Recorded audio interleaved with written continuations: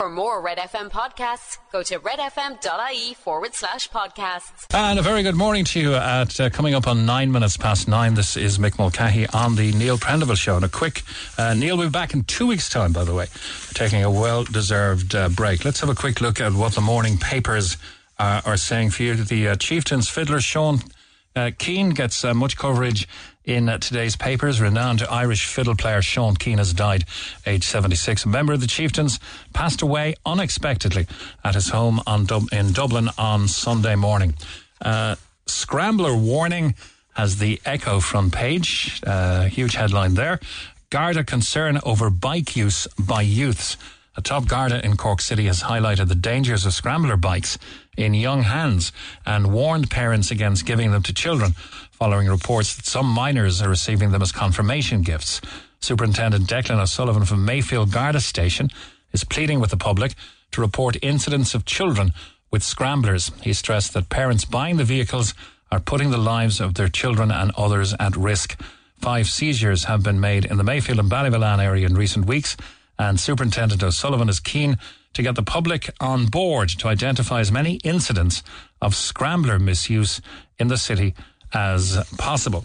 A man held over killing of mum in the Irish Sun today. A man in his 30s was in custody last night after being arrested on suspicion of the murder of a popular mum a week ago. Angela Canavan, aged in her 50s, lived alone at St. John's Terrace in Sligo Town, and she was discovered with head injuries shortly after 8:30pm on May the 1st. A lot of the papers today speculating that her killer, possibly somebody she knew, they got into an argument. It became very, very heated, and she paid the ultimate price. The monk and his €400,000 price for freedom makes many of the morning papers as well. Star front page, the taxpayer has to stump up for Jerry's trial. Jerry the Monk Hutch will today launch a bid to force the state to pay his legal bill after he was acquitted of the Regency Hotel murder of David Byrne. So he's looking for the state to pay, i.e. the taxpayer. Ambulance staff attacked or harassed 45 times last year. A log reveals that 30 physical assaults and 1 sexual assault took place during 2022. Ambulance staff were attacked or harassed on 45 different occasions last year, with physical assaults, intimidation and threats, and a single case of a sexual assault. A log of incidents reveals 30 direct physical assaults on emergency workers, with a further 3 cases of physical harassment, 4 cases of verbal assault, 3 of verbal harassment, and 8 incidents logged where ambulance staff were the subject of intimidation or of a threat. Tourism faces €1 billion hit due to hotel bed shortages, so says the front page of today's Independent. A secret memo reveals how the need for refugee accommodation will cut hospitality spend. The economy is going to take a €1 billion hit due to a lack of hotel accommodation this summer amid the ongoing pressure of housing refugees. A secret government memo warns. Meanwhile, becoming very expensive now to stay in a hotel anywhere because of the shortage of rooms. The document presented to ministers in recent days states the level of refugee and asylum seeker occupancy of our hotels will have a serious impact on tourism spending. The breakdown of the money that will ultimately not be spent by tourists this year was listed as €581 million not sold in food and beverages, 94 million in activities and attractions such as caves and kayaking. There's going to be a €207 million shortfall in all areas of transport. Retail is going to be down €198 million, and others are coming in at €20 million. So the tourism industry facing a bit of a tough year due to hotel bed shortages. Up to 50,000 mortgage debt deals are in danger, says the Irish Daily Mail front page today. Varadkar's U-turn on mortgage relief as experts warn of a major wave of debt due to interest hike. Up to 50,000 debt deals struck with mortgage holders after the crash are in danger following the 7th interest rate hike since last summer, experts have warned. Mitchell O'Brien, a personal insolvency practitioner, said the latest increase would have a horrendous impact for many of the 300,000 mortgage holders on variable or tracker rates. He also warned the rate rises are more stark for the 100,000 plus people who entered into alternative repayment arrangements, ARAs, after the banking collapse. Front page of the Irish Daily Mail for that one. Now, this is in a few of the papers today, and maybe something that's really affecting a lot of our listeners here in Cork, because almost 60,000 learner drivers are facing waits of up to 10 months. Up to 60,000 learner drivers facing waits of up to 10 months to do their driving test. Those in Dún Laoghaire in County Dublin facing the longest for a slot at 46 weeks. Learner drivers hoping to do a test in Killarney, County Kerry, have a wait of over 6 months, while those in Wilton and Mallow here in Cork face a wait for up to 24 weeks. That's just 2 weeks off 6 months. And similar to Cork, Limerick learner drivers facing a wait of 23 weeks, while those in Waterford will have to wait 25 weeks until they can book a slot. The speculation and the fascination, I suppose, with who's going to replace Ryan Tubridy, not made any easier by the great gifts he's getting, of course, by some of the top entertainers in the world. Ed Sheeran giving him a signed guitar over the past week. But Claire Byrne has set the record straight on the Late Late gig and insists, I had no meaningful talks with RTE chiefs. This is in the Mail, while other papers are saying that they really had strong talks, that they offered to reduce the number of weeks that the Late Late Show was broadcast and reduce the broadcast time of the show. So it runs for what? It runs about 2 hours? So maybe they were going to reduce it to an hour and a half or even an hour and make it a short show. But anyway, according to the Mail today, Claire Byrne has dismissed claims that she was offered the Late Late Show hosting job or that she entered serious talks with RTE about it. Once the most coveted media and broadcast job in Ireland now seems to be taking on the hue of a bit of a poison chalice, doesn't it? Claire became the frontrunner to take over from Ryan Tubridy as host of the RTE flagship show when he leaves at the end of this month, but surprised many when she announced she was ruling herself out of the race on Thursday. On Sunday, reports in the Irish Mail on Sunday and the Business Post suggested Claire had left RTE in the lurch when she decided to walk away from the job. All speculation, of course, but the Business Post reported that Claire walked away from the Late Late Show despite a willingness from bosses to cut the show's length, as I mentioned, and radically alter its format as part of efforts to convince her to take the role. And so the question now is really, does anyone want to take on the station's top jobs? Joe Duffy's name has now come into the hat as well, into the speculation hat, shall we say. And lots of people are talking about Patrick Keelty, who would be a very engaging host, by the way. I'm not sure if RTE can afford him, is what some of the other papers are saying. I mentioned Springsteen there. The boss checks out some favourite spots in Dublin. He went to look at the Book of Kells, the 9th century literary masterpiece. Went to Leo Burdock's in Christchurch, a place I know well, just up from Dublin Castle. One of the oldest chippers. I actually went there many years ago when they still had the coal. They had coal-fired oil burners or whatever making the chips. But then there was a fire, and Leo Burdock's got very modernised. But the boss, who is well known for his love of Ireland, also kept himself busy off stage as he visited some of his most popular haunts in Dublin. He took a culture tour at Trinity College, went to the Long Hall pub on a nearby George's Street, and was also spotted chowing down on a fish and chips, a 1-in-1, in Leo Burdock's in Christchurch. The stars are out. It's a royal variety performance for the King's big day. I must admit to being, I had it on in the background, kind of TV down, and I must admit to being a little amused that Harry was, he was kind of blocked out by Anne's feather.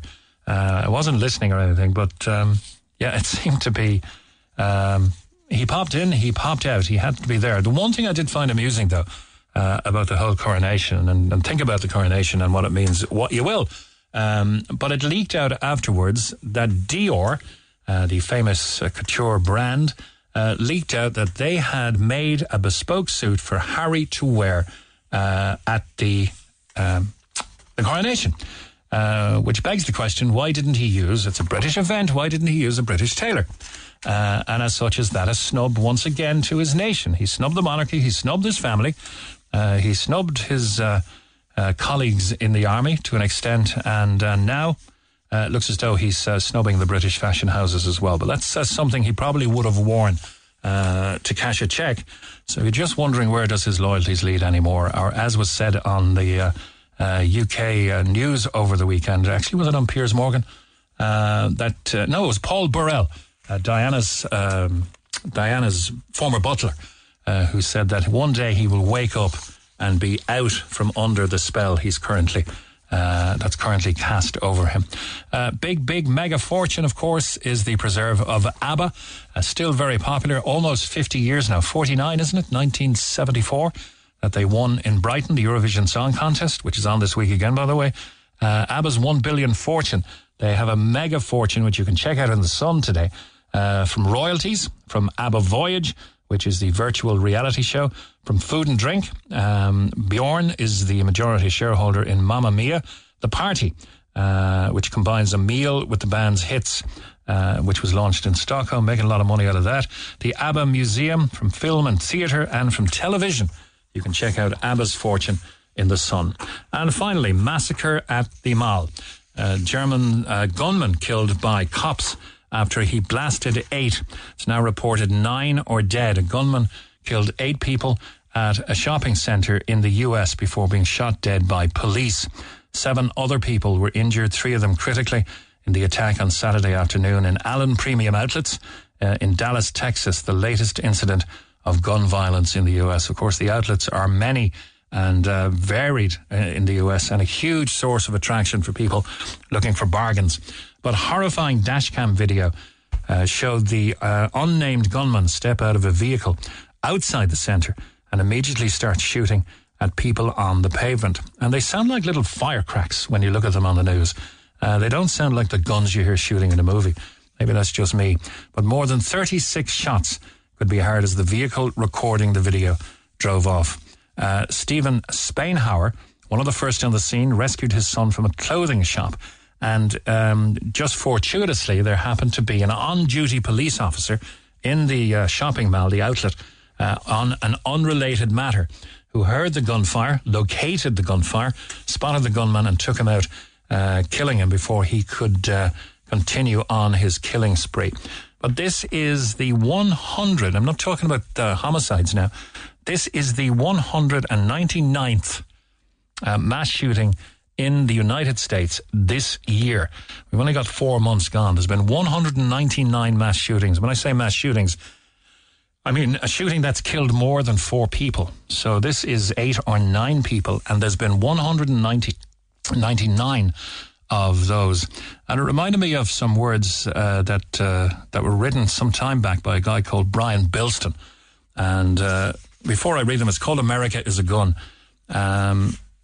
Before I read them, because it has a kind of critical look at America, probably should say that there were those of our forebears, say 3 generations ago, were delighted that America was a gun when they came to rescue Europe from the jackboot of the Nazis. So that was a different time, different values. This was before the proliferation of communication, technology and social media, etc. And America is seen as a noble rescuer of, or supporter, let's say rescuer, but a lot of Americans would differ. They would reckon they were instrumental in the invasion of Europe from D-Day and the beaches of Normandy. So there was a time that America being a gun was a very good time. And I accept that before I read these lines because they are critical of America today. This is by Brian Bilston. It's called America is a Gun. England is a cup of tea. France, a wheel of ripened brie. Greece, a short, squat olive tree. America is a gun. Brazil is football on the sand. Argentina, Maradona's hand. Germany, an oompa band. America is a gun. Holland is a wooden shoe. Hungary, a goulash stew. Australia is a kangaroo. America is a gun. Japan is a thermal spring. Scotland is a Highland fling. Oh, better to be anything than America as a gun. Brian Bilston. Call the Neil Prendeville Show now. 0818 104 106. Red FM. Good morning. Mick Mulcahy on the Neil Prendeville Show. 9:25. Brendan Piper, good morning, sir. Good morning, Rich. Thanks for having me on your show. Appreciate it. No problem. It's a little bit like Groundhog Day, actually, Brendan, because every time I take over the show, it seems inexorably we're drawn to you and your story is popping up again. It's been going on for a while now. I think we broke it over a year ago, maybe 2 years ago. Nearly 2 years now, mate. I was just thinking about that this morning. Yeah, in the meantime, of course, one of your dear friends and supporters has passed away, and Michael O'Regan. Michael O'Regan, yeah, Michael was made us nearly 50 years. Yeah, so let's remember him as part of the heritage of everything we're going to talk about there. And I'm also conscious that things are getting a little fraught now and possibly a little legal, so we have to be a little careful here as well, okay? Now, local companies have raised 15,000. We're talking about the Piper Funfair in Kinsale, a long-standing tradition. Whatever about the showman's wagon. We'll talk about everything, of course. But you wrote a letter last week to councillors and top officials, but you got no response. Where do we stand with everything? We're still made again, Neil.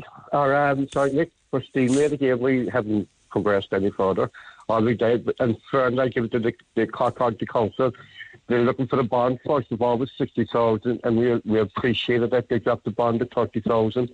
But what happened, Rick, I can't get this particular bond. The bond that they're looking for is called a builder's bond. And, as you know, we're not a builder. We're not builders, we're Funfair operators. Mm-hmm. And there's no bond out there for us. Be it 5,000, 2,000, 60,000, there's no bond that would cover us. Okay, so what will the bond effectively cover for those who are new to the story? Yeah, what I found out is I didn't know what it covered there until I started looking in there. It covers the surface, and because the car park was tarmacaded and turned into for car parking and lined, so the bond will cover when the Funfair goes in. Like we're supposed to be building up this morning, and what we do, it covers any surface damage that we do to the park. Okay. The car park at the end of the season, the bond is there, so the council will bring in their engineers. If there's any damage to done, the 30,000 is there to cover that. Okay, because cover that damage. Because the machinery and all of the Funfair rides and everything may indent the surface or may cause some damage. Is that it? Yes, that's what they're saying. And I've offered them. I take out say the big rides like the big traditional ride. There was the swinging boats. We take about 18 stakes. So I offered to take that out, and I offered to take the giant slide out. We take another 12 to 16 stakes, and another kiddies roundabout would take about 10 stakes. So I offered to take them out, and the rest of my rides, like with the bumper cars, which is about 80 feet long by 35 wide when it's up. So I offered to do that with build that on top of heavy duty plastic to save the ground. The Formula ride is 30 by 20. I offered to do heavy duty plastic, build it on top of the heavy duty plastic as well. And my other rides, 2-3 other rides to do the same is to build it on top of plastic. And that's a no-go either, I don't think. Okay, so today is supposed to be the start of the season. Not a great day for it, but nonetheless, you'd be happy to start if you could, wouldn't you? Yeah, we should be doing the frame now at the moment. But the lads will be working at the frame of the bumper cars. That should be building up. That's the first ride we build up, and then we build everything around the bumper. Yeah. The bumper track, as we call it. Yeah. So everything that's freestanding, whereas before you would have probably staked support lines into the ground. That can't happen anymore if you were going ahead. That can't happen anymore, no. And I think that was what the bond is, just to cover that. But okay.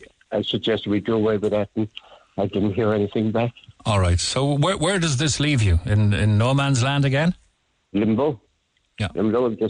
Here, like I said, we should have been pulled in our rides yesterday morning and built up this morning. But I've met one of father since you brought it up 2 years ago. Mate. Yeah. We're still at limbo. Where is your support coming from these days, Brandon? Is it coming from the public? Is it coming from the councillors who used to support you? Yeah. Or is that now, over the passage of time, is support evaporating? Is Kinsale learning to live without Pipers? Tough question, I know. Well, it's just a question, but the answer to that is no, because every day we get people are stopping us. I get calls as well. What's the story when he's coming in? And I said, I don't know, we haven't heard anything. Like with great support, like from there's Michael Collins, the TD, great support, and Christopher Sullivan. With great support there.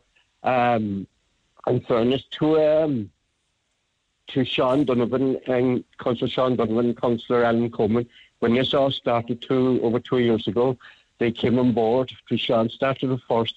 But I think what it is, unfortunately, I think the local their hands are tied, the local councils. I'm told their hands are tied, and it's an executive decision. Okay. Of the Hall officials. All we can do, really, Brendan, is highlight the missing element of Kinsale. We may be shouting at the wind here because the decision, the pushback you're getting seems to indicate to me that there's a lot of resistance to, at whatever level of the powers may be, to that long-standing, colourful element of Kinsale being restored. 100%. I don't know why. We give a service. I think we give a service, we give employment. I think we bring revenue into the town also. And next to we give childhood memories. Yep. And I don't know why. And when they're talking about some businesses, like this is the officials, they're saying like some businesses in the town want the car park for their businesses, for their own businesses. But okay. I said, are we not considered a business because we pay our taxes? We give employment. We bring revenue into the town. Do not bring that into consideration. Yeah. Apparently, they don't. Is it perhaps, and I'm trying to be kind here, is it perhaps because there's a nomadic element to your business and that it sets up and it leaves? It's almost like a stall trader. It is maybe so. I don't know if it's I don't know what it is because, like I say, we've been nearly 90 years inside the park. And we never had any problem like this before. And is the Showman's Wagon getting any more favourable consideration from the powers that be?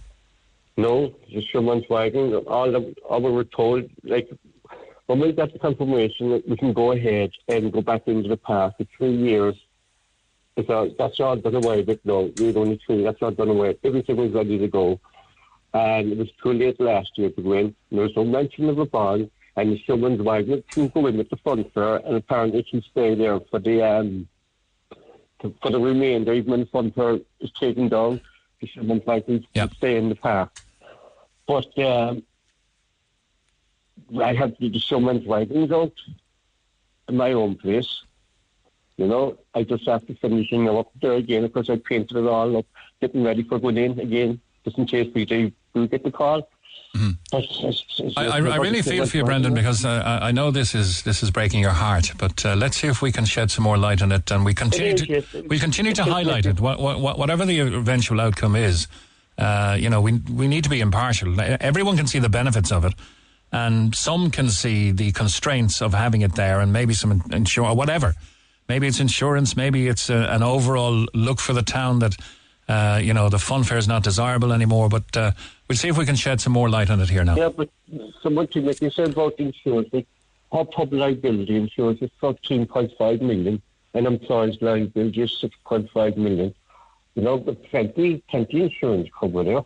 Mm-hmm. I don't think it's about insurance. All right, Brendan, we will stay in touch. All right.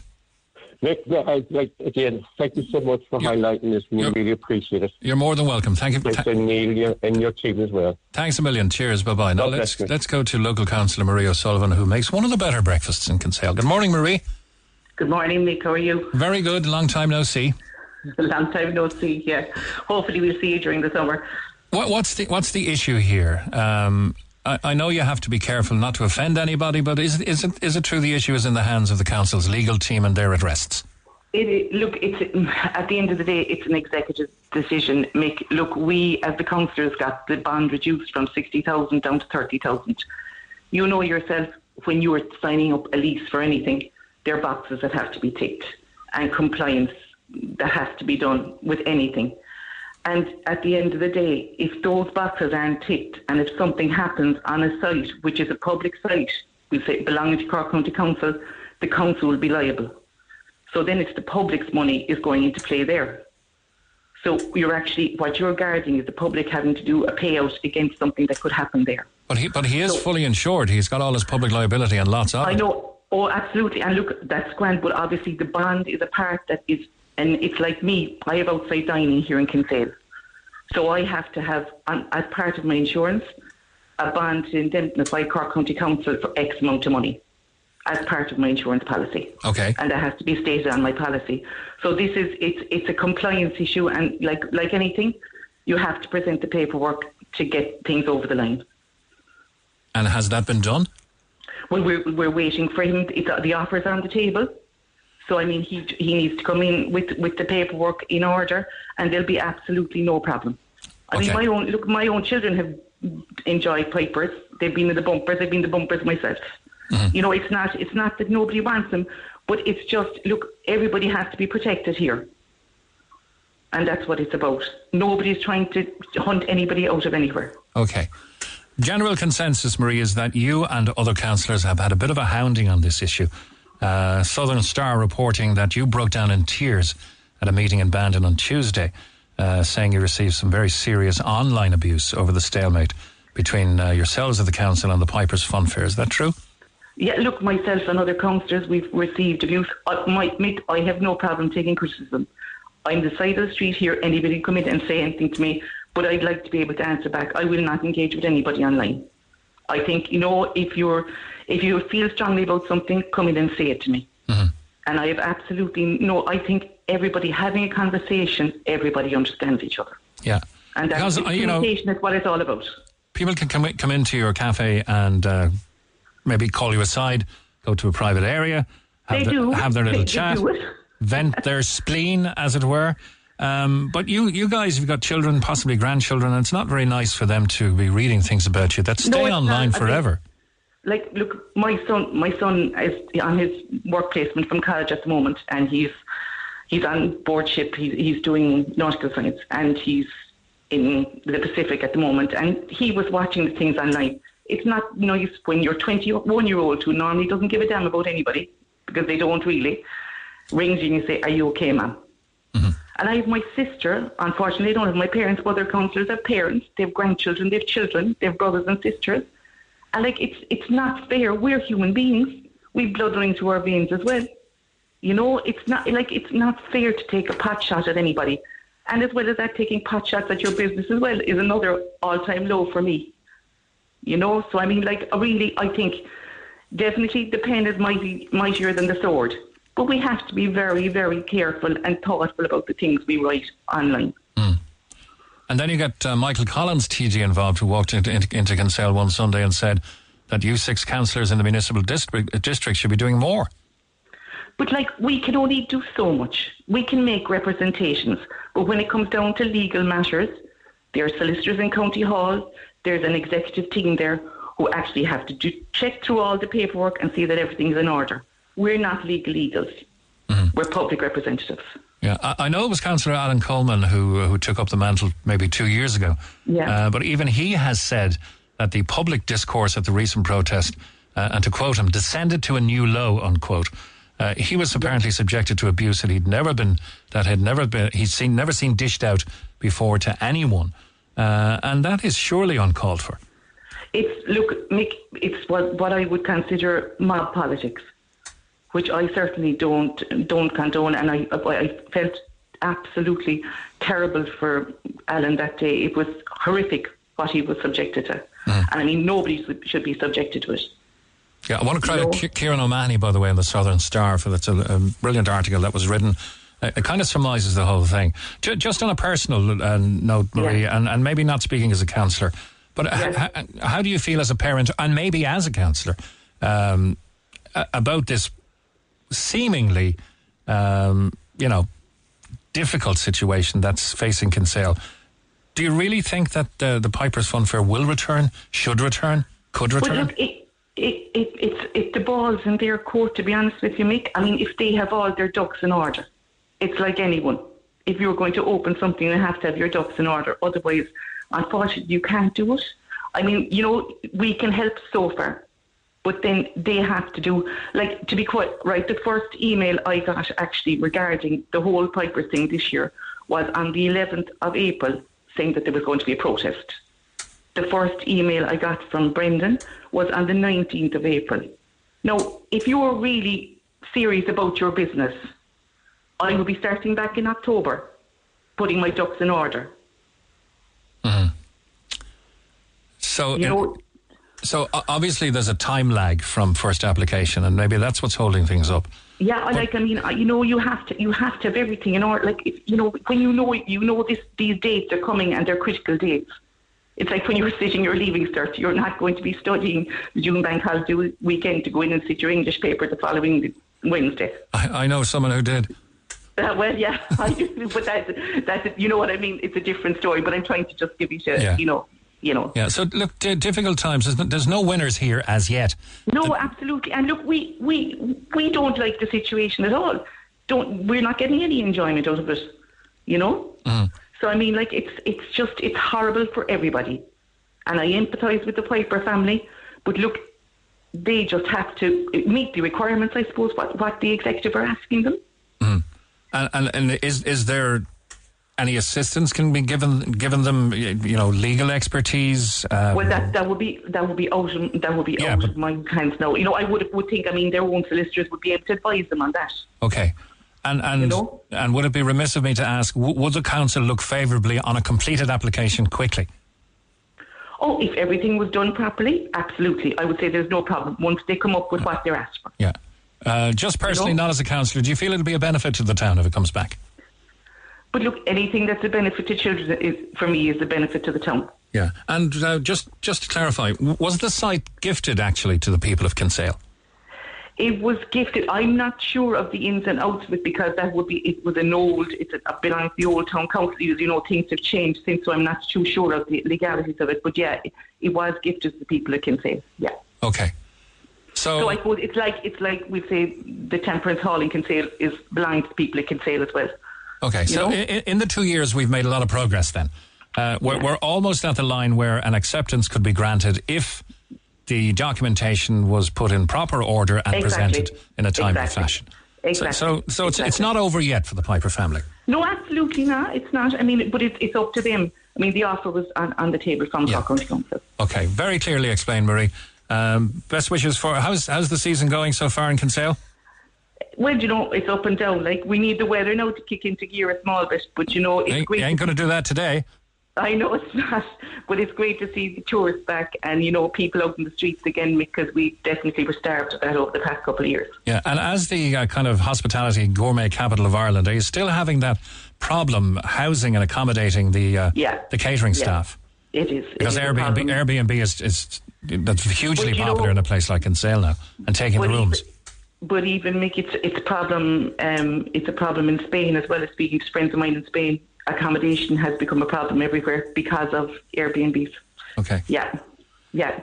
All right.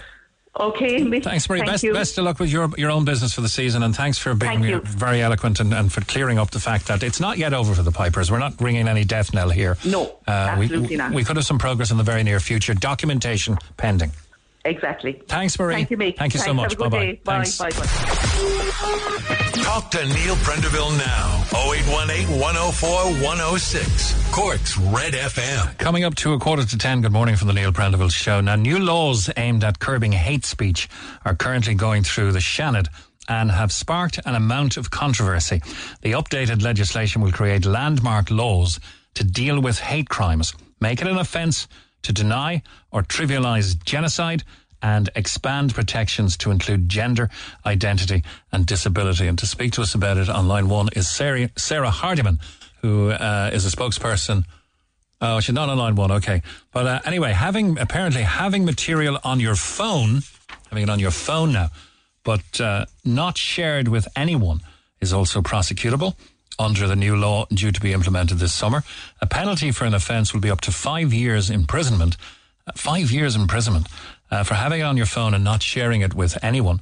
And opponents of the criminal justice bill have raised concerns the changes go too far and will stifle free speech. That was our post online last night. We wondered what your thoughts were.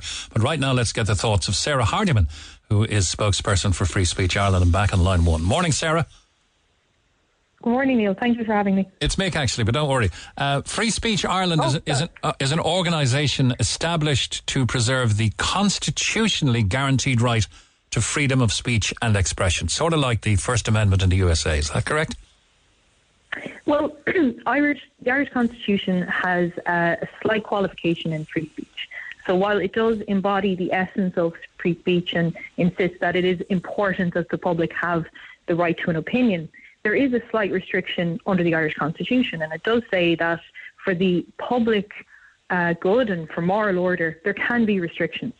Now, we see that best in the 1989 legislation, which is the current legislation known as the Prohibition of Incitement to Hatred Act 1989. Okay, we have laws in place under Section 10, I believe, on harassment. Yes, well, I suppose it's more important in the context of the bill to go into the background of the 1989 Act, because this is where the bill that's going through the Seanad is important. The bill going through the Seanad would see the repeal of the 1989 Act, which is taking advantage of that part of the Irish Constitution that says, for public order and moral good, there would be a slight restriction on free speech. So what does that mean? That means, in the interest of preserving people's life and physical safety, that you cannot call for, let's say, the genocide of a certain group of people. You can't call for the lynching of an individual person. You can't call for dangerous acts that are physically dangerous that could end someone's life. Or like sedition, like we had on January 6th when they stormed the Capitol in America. You can't call for acts such as that to happen. Yes, you have a moral order and a social order to preserve, and that's understandable. You don't want to live in a chaotic society. So calling for that kind of action, insurrection, you name it, that will have ramifications. So that's the kind of thing, that's the small space in which freedom of speech has a sort of a grey area where we say there's certain things you cannot do, because there's a much greater danger that would lead to chaos and anarchy and all of these. Okay, and as a spokesperson for Free Speech Ireland, which was, by the way, started by students in UCC and University College Cork about 5 years ago, do you accept that there needs to be limitations then on absolute free speech, these caveats included, that you can't incite hatred to or violence and that kind of thing? That's the law in the books. Mm-hmm. That's the 1989 Act. That's the Constitution. Okay. And that is the status quo. What we're looking at with this bill is a complete change of that. So you would contend then that we have a law fit for purpose? Absolutely. Okay. We have a law fit for purpose. Now, I'm going to ask you to explain what's coming down the track here, but Simon Harris, who's the interim Justice Minister, of course, Helen McEntee, is on maternity leave and I believe will return in about a month's time. But he's irked some of the most wealthy and famous people on the planet. It's not often we have a proposed law that irks the likes of Elon Musk, who called it insane, or a member of the Trump family, Donald Trump Jr., saying this is a slippery slope to the bottom. So this has got international attention. Why is that? Well, I think what would be more of an issue for the Irish people is why hasn't it gotten national attention, given that this bill has been through the beginning stages of the Dáil last November. Our group was canvassing Helen McEntee's constituency and later went on to canvass Simon Harris's constituency. We've been trying to highlight this and bring this to the media attention for several months now. We've gotten cover from smaller outlets, but that's about it. This is one of the most stringent and massive overhauls of free speech in this country as we know it, and the journalist class of this country have not been speaking out on this issue. It took Elon Musk retweeting a tweet of ours for this suddenly to get media attention, for people to suddenly perk up and say this is something serious. Why is someone like Elon Musk concerned? So you're absolutely right. Why is he concerned? Well, ultimately, a piece of legislation like this, while you're right, it did come from Helen McEntee's office and from the Minister of Justice, excuse me, from the Department of Justice, rather. The issue is that this isn't a brainchild of that institution. This is being handed down from the European Council. This is the EU telling Ireland to get its hate speech laws in a particular, position. So this isn't something that the Irish people have asked for. This isn't something that our elected representatives have, ran on a ballot for. This is something that the establishment of the EU have told us to do, and that the majority of TDs in the Dáil have voted along with, and there is very little opposition to this. So the cynics among us might contend then that this is something that's been orchestrated to protect the body politic. Oh, absolutely. I mean, that's a very important angle on this.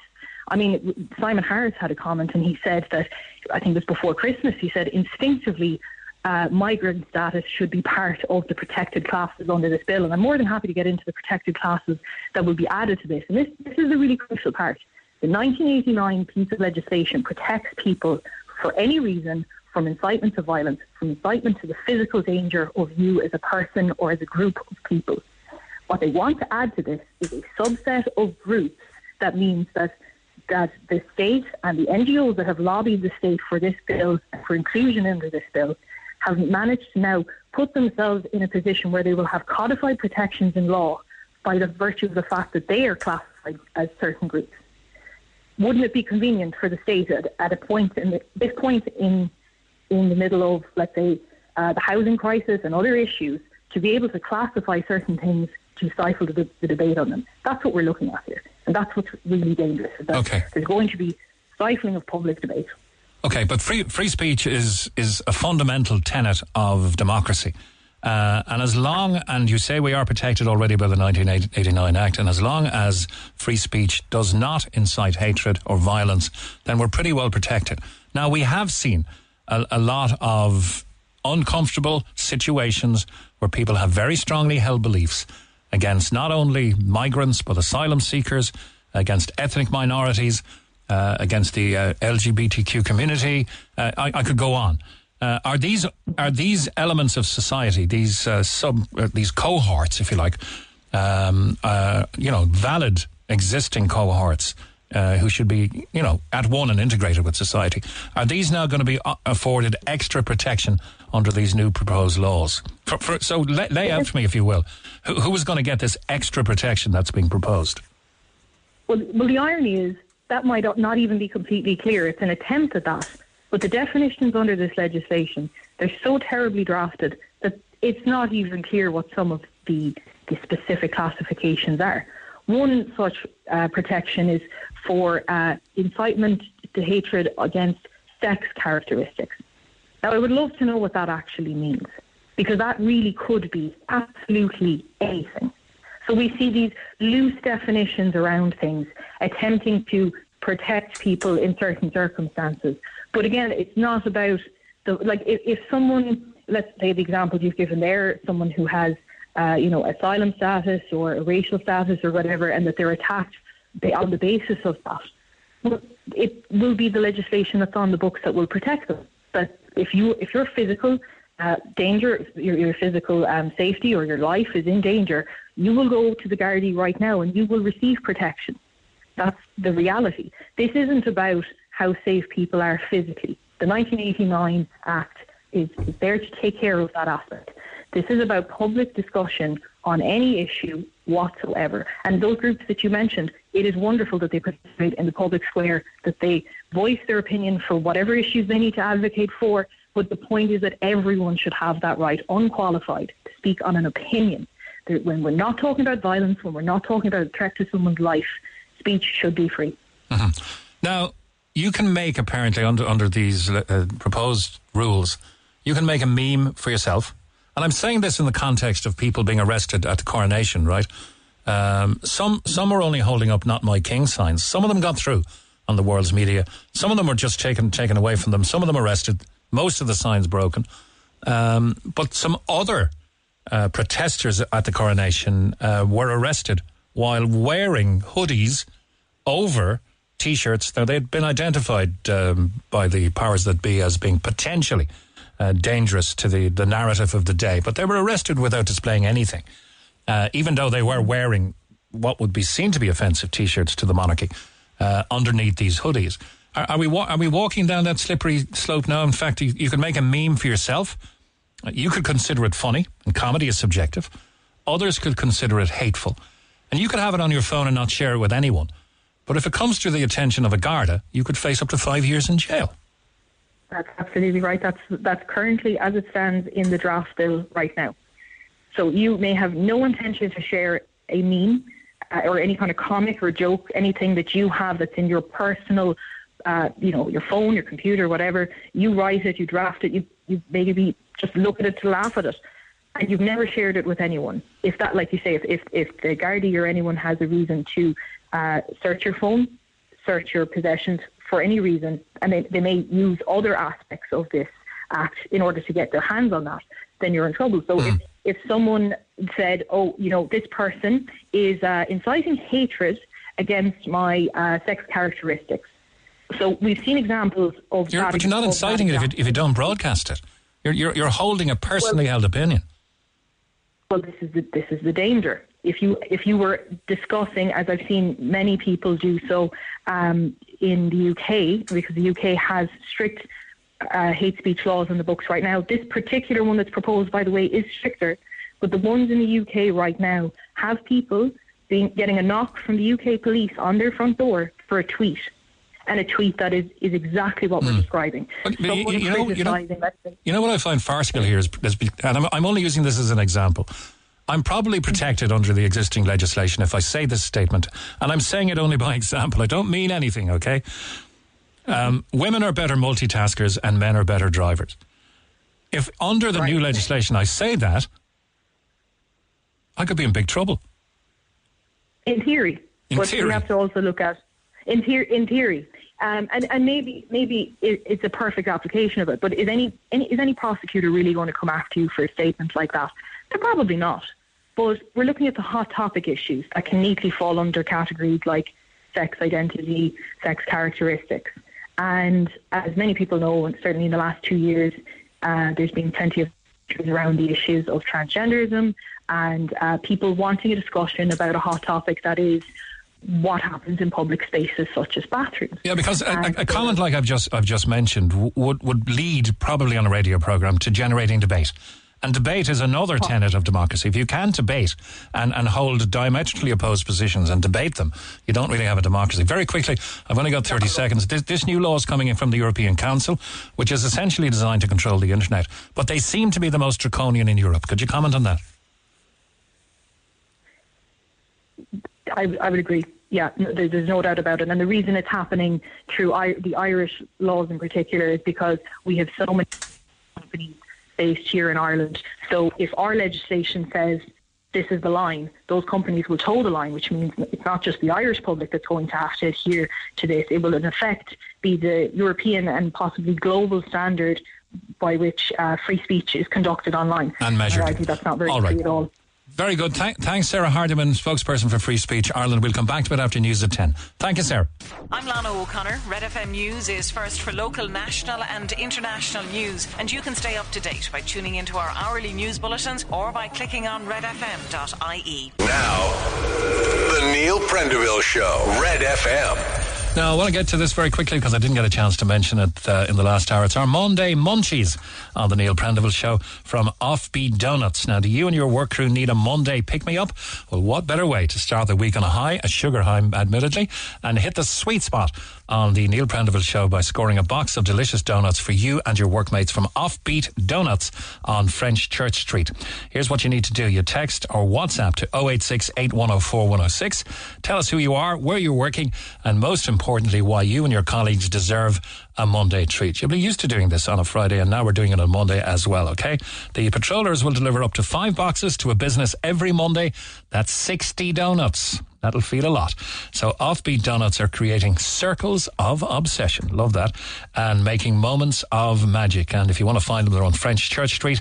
There's a random selection of donuts you're going to be offered. There is 60, so you might get 1 or 2 or 3 of, I don't know. Praline cream, chocolate ganache, red velvet, salted caramel pecan. Oh, that's the one. Offbeats jam, many, many more. 60 donuts. If you want to enter, you text or WhatsApp 086 8104 106. Tell us who you are, where you're working, and most importantly, why you and your colleagues deserve a Monday treat on the Monday Munchies with Offbeat Donuts on the Neil Prendeville Show. Let's go to line 2, back to the business of the day, and Alan on the hate speech impending laws. Morning, Alan. Morning, sir. How are you doing? Very good. Now, I mentioned Section 10 for harassment. Am I correct in that one? Section 10 deals with that in the Constitution? Yeah, so what Section 10 is basically for is it's to basically prevent people from consistently, persistently and aimlessly harassing them, putting them, calling them up or just interfering with their basic privacy or safety. And so for example, there is an awful lot of situations where Section 10 could be applied by law, but it's not being applied by law essentially. And in many cases of harassment, that is what Section 10 is meant to be there for. For example, recently, I submitted like 300 pieces of evidence to Garda Síochána under Section 10 for harassment, because there was far left hate groups posting material about me and making up lies about me, and have been doing for the past 3 years. And this harassment has gone from like following me on the street to stalk me online, to call up my employers trying to get me fired over jobs. So like in terms of harassment and stuff like that, like fair enough. Like I agree that like nobody, like there isn't any place for racism, there isn't any place for homophobia, but at the same time, like just because people can label and try to determine that somebody is of a certain character, like that doesn't really give them the right to completely infringe upon a person's constitutional rights and go after their work and go after their right to a good name and the right to a living as well. Okay, why are you getting this harassment? Well, see, the thing is, like it all started back in 2019, and there was asylum seekers that are actually being moved into my local, into a hotel. It's only a hotel in the village of Funfair, and it's being used as a direct provision centre for the past 4 years. And it was supposed to be 50 women from Syria that were moved into the hotel, but it actually happened to be 50 women from Congo. And the one thing I noticed was the women didn't have any children. And then I went off and I looked in and I discovered that Ireland was the only country in the EU that hadn't signed the Lanzarote Agreement, which was there to prevent child sex trafficking.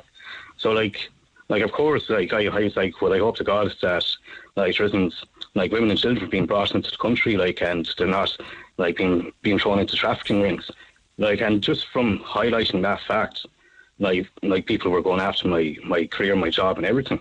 Okay. So this was because a video got out of you as part of a group, was it? No, it was more so like I just highlighted, like in the grand scheme of things, like a lot of the social issues that we have, like these are all very new issues. Like if you look at the international protection system, like it's only becoming more kind of a predominant feature in Ireland, where we have more and more kind of influx of asylum seekers coming into the country. So that's a new thing. If you look at an awful lot of the changes in law in regards to benefit to the trans and the LGBT community, like these are all very new kind of implementations into Irish society. Okay, so let's look at the impending laws more specifically, Alan. We have existing laws, as you mentioned, under Section 10 of the Constitution. By their very age, 1989, they predate any social media, so they should cover a lot of social media as well. But the new updated laws on hate speech are currently making their way through the Oireachtas, but they are controversial, it has to be said. As things stand in Ireland, hate speech is defined as any communication in public intended or likely to be threatening or abusive and likely to stir up hatred against the person due to their race, colour, nationality, religion, ethnicity, traveller origins and or sexual orientation. Is it your belief that this new legislation will go beyond those groups? Well, see, I believe that it's going to be abused. For example, it's very, very easy to label somebody a racist now. It's very easy to label somebody a homophobe, a bigot.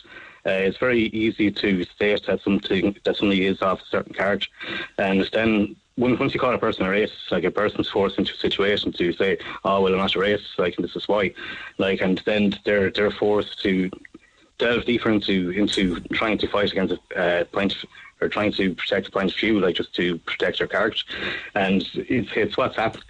So, like, there is active groups in the country, like the government funds these groups, like specifically to go around to isolate characters, point them out, and just say, well, this person's a racist, this person's a homophobe, like, and then after that, like, these groups are funded to not only just counter protests but also to like dox them and to essentially try ruin their careers. So if you look at a recent video that was published by some union group. If it was some woman marching along, and she's like, "Oh yeah, we have to drive racism out of the workplace, and we have to get rid of this, and we have to get rid of that. Like we can't have people like that as part of our union." So what they're basically saying is, like, if you have an opinion against like open borders, or if you have an opinion against sex education, like you can not only be driven out of your job, but you can be driven out of unions now as well. Have you been driven out of jobs? Well, people continuously harass my jobs non-stop, yes. Okay. Like Like people stalk me on the street every single time I go up to Dublin City. I have people stalk me. My people stalk me in line. People trying to find out where I'm working constantly. It's like trying to get me fired, like simply just for speaking my mind. Like I never had any issue before this. When you spoke your mind, Alan, did you speak it in a hateful way? I wouldn't consider it hateful in any shape or form. Like to be honest, like Ireland is deemed to be one of the friendliest countries in the world. Like we are a very inclusive society. Like everybody has relative freedoms. Like there's plenty of places in the world that I could go to as an Irishman where I'd be at grave risk for just being an Irishman and my skin colour. So, for example, if I went to certain places of South Africa, I'd be at grave risk. If I went to some place in Jamaica, I'd be at grave risk simply for being an Irishman. In regards to religious freedom, as a Christian, I can't travel over to Mecca. If I tried to bring a Holy Bible into Saudi Arabia, I wouldn't be allowed. So, like, it isn't as if we've actually come to the point in Irish society of where you actually have groups going around, like picking people out deliberately because of their race or their religion or because of their gender, and they're specifically beating them or targeting them for that. And you kind of think that, okay, in a situation like that, if we did have instances like that in society, bringing hate crime laws, but like we haven't even come near to that. Okay, I'm just trying to really focus on what we have existing, which predated much of the social media we have today, and as such possibly doesn't cover all of it. But the old laws, as they stand, or the current law, makes it an offence to possess hate material with intent to dispense it. Now, what I'm really trying to get at is, if you have hate material on your phone and you have no intent to dispense it, maybe it's just personally held, the new law apparently will allow the guards to read your mind and say, oh, you have it, so you intend to dispense it, so we're arresting you. Well, that's all based upon perception as well. Like everybody's obviously going to have a different perception of what they believe hate is. And like that'll obviously apply, and it will affect people differently. So, like what somebody might find funny, like somebody else might find offensive. So, and that's what it's going to boil down to. And it's just going to come to a situation of where, like, you're going to have people walking on eggshells. Like, it will lead to very wrongful prosecutions. Like, for example, if I had a meme of Leo Frashker on my phone, and if I share that, and if 200 people share that on Facebook, like, would all 200 of those people also be held accountable for sharing hateful material? And that's what people have to consider, that it isn't just what's on that phone. If that's shared 200 times, like, that's also 200 people who would also be said, oh, well, you're just after sharing a meme. Leo Fractor doesn't like it, he deems it hateful, so it's like, now we're going to prosecute you for that. Yeah, look, you're old enough, I can tell, that you had the original mobile phones when they were the bricks, and you know, the Nokia small ones, and you know, you had a limit on the number of phone calls you could make, limit on the number of texts you could send. A text cost 10 cents, and I'm always convinced it was the phone companies writing all those jokes, because you get those jokes and you could forward it to one person at a time at 10 cents a go. But now it's videos. Now it's a very creative photoshopping and meme creation, and everyone listening today, if they're in any sort of a group, even a family group, will have funny stuff that's being shared. If that's found offensive, the entire Irish population could be guilty of. Yeah, well, and like that, there's another thing that Fox News actually pointed out, was the fact that, like, even in Christian religious beliefs, like, there is stances against the LGBT community, for example. So like they could deem the Bible as actually being a hateful book that has hateful context against the LGBT community. So it's like, not only will every Christian be deemed as their morals and their religious beliefs are actually fundamentally against these people. Yeah, but if somebody sends me a hateful video, they would be, or could be, guilty of spreading what's deemed to be speech or hateful content. I would not be, having received it. But now it seems you're going to have to delete it rather than hold it on your phone, because you're going to be deemed to be in possession of it, and it could be read that you intended in the future. This is like the Minority Report movie with Tom Cruise and the Irish guy Colin Farrell, were the precognitives. We're getting him to arrest people before they committed murder. Yeah, well, see, I just have a feeling that it's been more so used to protect certain political classes. Like, for example, like if you have Fine Gael, you have Fianna Fáil, like the entire rest of the political establishments are either left wing or far left, and in a sense, like anything that is fearing or kind of growing up in between that, like if there is any movements outside of that spectra, like it's immediately called like far right. So like if you disagree with a policy that Fine Gael, Fianna Fáil, Green Party, Sinn Féin, People Before Profit, those Democrats, like all of those political parties are for, like you're immediately marginalised and you're called like hateful, like you're called far right. You call this, you call that. I remember people protesting against the lockdowns and protesting against the vaccinations and stuff were deemed to be far right. When in essence they were exercising their right of free speech and a very deeply held personal feeling based on perhaps research that they didn't want to be in a lockdown and they didn't want the vaccination, etc.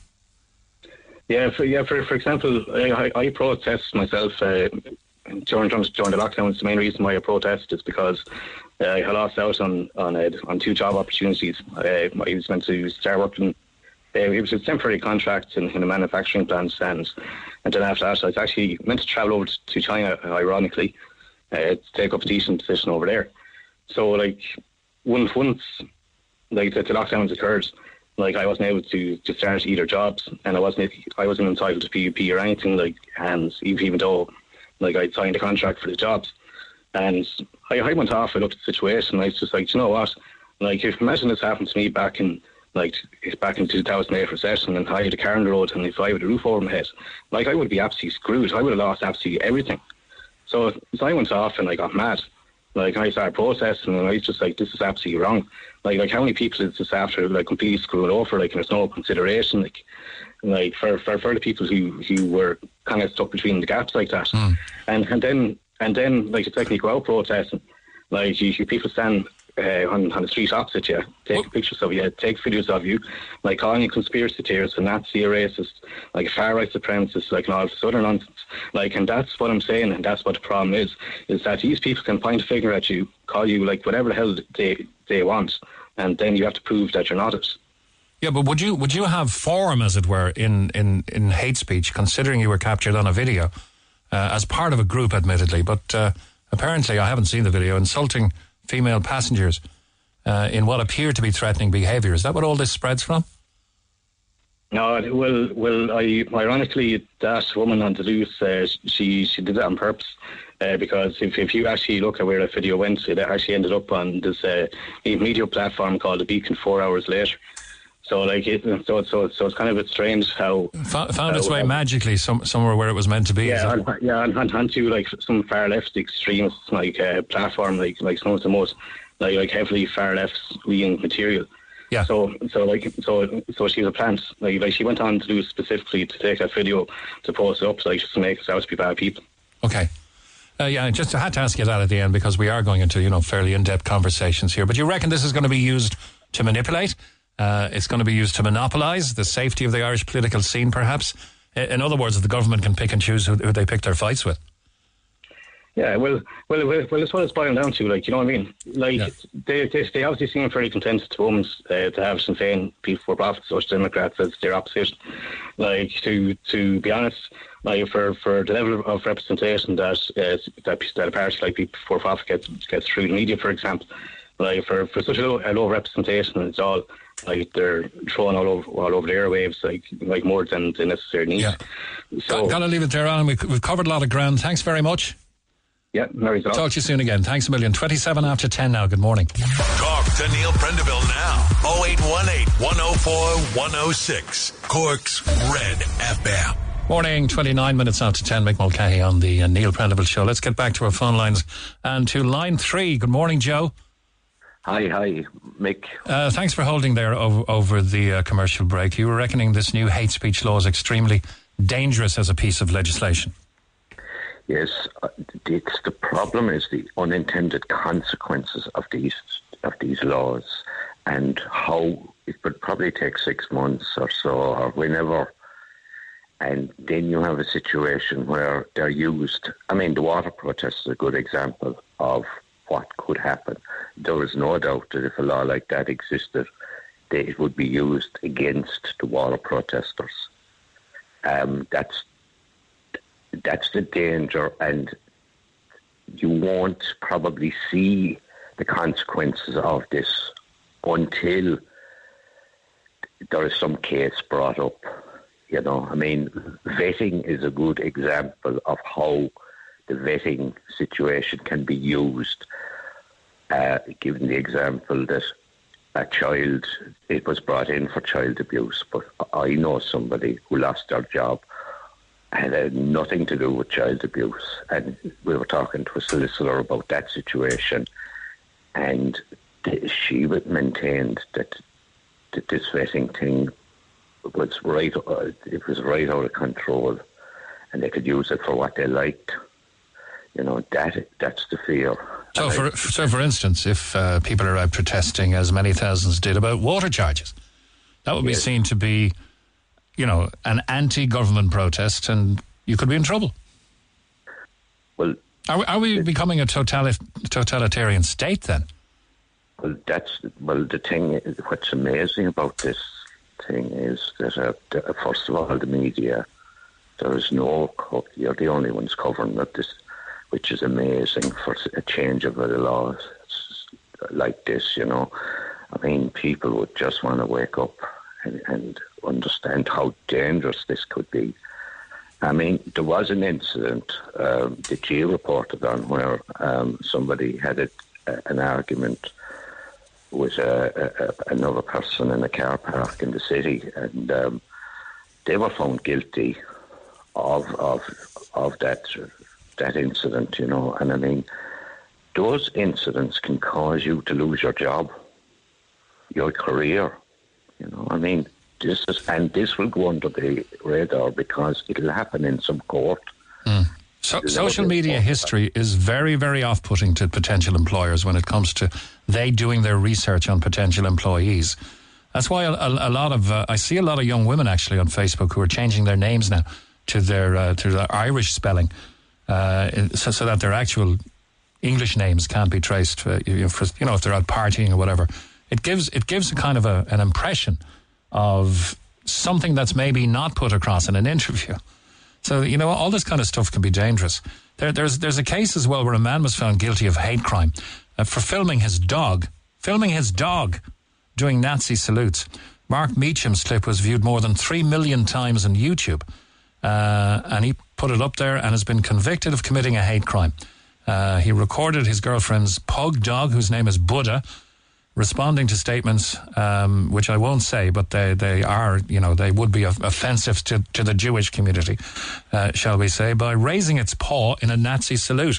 Police alerted, this is in the UK, by the way, and he was arrested for allegedly committing a hate crime. So if this gets through without debate and discourse like we're giving it today on the radio, we could be in some, very tricky ground legally when it starts to flex its muscles and starts to be interpreted by the judiciary. That's just, and that's not a personal feeling. I'm just trying to create the debate around it here. But what I'm really asking is, could free speech end with these new hate speech laws? Well, I mean, the fear. I mean, the problem is the fear of anything like this. You can imagine the Gardaí deciding to use it. It would be the law, so you could use it. Can you imagine trying to train the Gardaí on the intricacies of it? They have enough to be dealing with. Now, I know it's important that sections of society are protected from hate speech and hate crime. But the problem here with the legislation is it's so vague. And when something is vague, it has overarching powers. Yeah, but who is it protecting, though? I mean, this is the question as well. Who? As I said before, is it just designed to protect the body politic? It's interesting also that Sinn Féin have nothing to say on this one. It'll be very interesting. Well, the week is young. You never know. We'll try and get in touch with them. Joe, thanks for your contribution. Really appreciate it. No problem, mate. Thank you. Okay. Thanks. Okay. Maureen, good morning to you. Hi, Maureen. Hi. Oh, good morning, Mick. How are you? I'm good. How are you? I'm good, thank God. You would contend that freedom of speech is everybody's right? It is. And first of all, thank you for opening up the discussion. Pleasure. That we need to have. Yes. What's your position on it? Well, my position is, number one, I won't be shutting up. I have no intention of it. People talk about democracy. Democracy, the basis of democracy was always freedom of speech. And in this country, going back for a few years, democracy began to disappear slowly. I noticed that. And people say, oh, well, we live in a republic and we live in a democracy. At the moment, we live in neither. What you were talking about, a totalitarian state, I call it autocracy. It's what we're living under. It's becoming increasingly red tape to live in Ireland. It is. Now, this hate speech, hate crime, what's the difference between a hate crime and hate speech? There's a big difference. Well, hate speech can be used to incite and therefore create hate crime. Yeah, well, you see, hate speech is what they're calling hate speech is somebody's opinion. But it seems that my opinion and other people's opinions, we will be the ones who will be the hateful ones, and we've seen that already. Mm-hmm. And I tried to explain it. I was explaining it last Wednesday to Neil himself. So, for example, I'm in a toilet, and a man comes in a dress, and he claims he's a woman. And I say to him, this is not your toilet. You have no right to be here. And he says, don't you oppress me. Yes, I am the one who is going to be accused of being hateful. And I try to explain this. We've seen it happen. It has happened. It has happened in the UK. It has happened in the States. It has happened all over. I am the one who is going to be hateful because I refuse to recognise a man in a dress as a woman. No, okay. I'm going to be done right there. If you advocate free speech, Maureen, then you must also recognise that people have a right to free expression, to free religious expression. They do. To free gender identity expression. They do. But you see, there comes a point. I want the women themselves, we are being eroded. We are being shut out. We are expected to put up with everything and anything. And a toilet or anywhere, where women are, it should be their safe space. What is your definition? What's your definition of a woman? Adult human female. Adult human female, I would agree. Yes. That is the But I don't take for a moment anybody's right, born male or female, because, it's up to themselves. I wouldn't take away anybody's right to express what they believe they are, but I would also defend my right to not have to accept that, as long as I don't do it in a hateful way. I mean, exactly. But I would, you see, I would be the one there. I would be the one right there who was in the wrong, because I won't accept that situation, and I shouldn't have to. But this is what people don't see. This is, to me, is an evil. It's a vicious agenda. It's being pushed. It's being pushed on our children. There are books in our libraries, in our schools, that no child should be reading. And this is coming directly. There is another report from the United Nations and the World Health Organization. Is being pushed. This is worldwide. And these are being pushed in the schools and in the libraries, and they're calling it sex education. It is not. It is an agenda. This report has come out. They want children to have sexual partners. I actually made a video of it because I do that as well, Mick. It's on my Facebook page. This is vicious, absolutely vicious. What protection have little girls got? Children in, like I said, if my grandchildren were with me in that toilet, I'm protecting them. They shouldn't have to see this. That should be their safe space. And another thing, was it Alan was on earlier? Yeah, Alan. Well, I was agreeing with him. But, no, he did say there should be no place for homophobia. Now, what is homophobia? Phobia in itself, word means fear. Right? I do not agree with homosexuality. I'm being very clear here. I do not agree with it. It doesn't make me homophobic. because I don't fear people. I do not agree.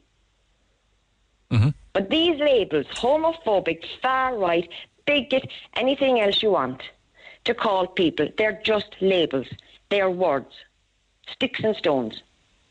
Yes, you're holding a deeply seated opinion. You're holding a deeply seated opinion, and I imagine that could stem from maybe some religious belief. That's the way you were brought up, and whereas you've nothing personal against homosexuals, you are not homophobic. I'm not. No, of course I'm not homophobic, because there again you have to listen to words. The phobia was added on instead of onto the homo, which makes it I'm telling people, oh, you're afraid of them and all this. It's absolute nonsense. And like with arachnophobia, you're hugely in fear of spiders. Yes. Yeah. Well, that's a phobia. It's a fear of the spider. Okay. The fear of the spider maybe going to bite me. The definition of homophobia, Maureen, thanks guys, is the fear, hatred, discomfort with or mistrust of people who are lesbian, gay or bisexual. Evidently you are not homophobic. No. But this is what I'm being labelled. You don't fear them, you don't hate them. No. You may have a little discomfort in their company perhaps. You may mistrust them or maybe not. But you're not homophobic of them. Yes, you see, it's the words. People need to listen to words that are being used. Mm. And people are very clever with words. I respect anybody's right to identify. Let me give you an example. I identify as a millionaire. Let's the two of us meet and go into the local bank, and we'll have a good laugh. Yeah. We'll have a good laugh when the bank manager comes out and I try to withdraw all the money. He'll be saying, "Are you for real?" Just because I identify as a millionaire doesn't mean I am one, and patently I'm not. Exactly. Yeah. But then you broached on the subject like, did my belief could it come from religious belief? Well, yes, it does. I'm Catholic. And, I don't agree with it. But there are many people out there, atheists, who don't agree with it. Right? We're just talking this particular subject now. Mm.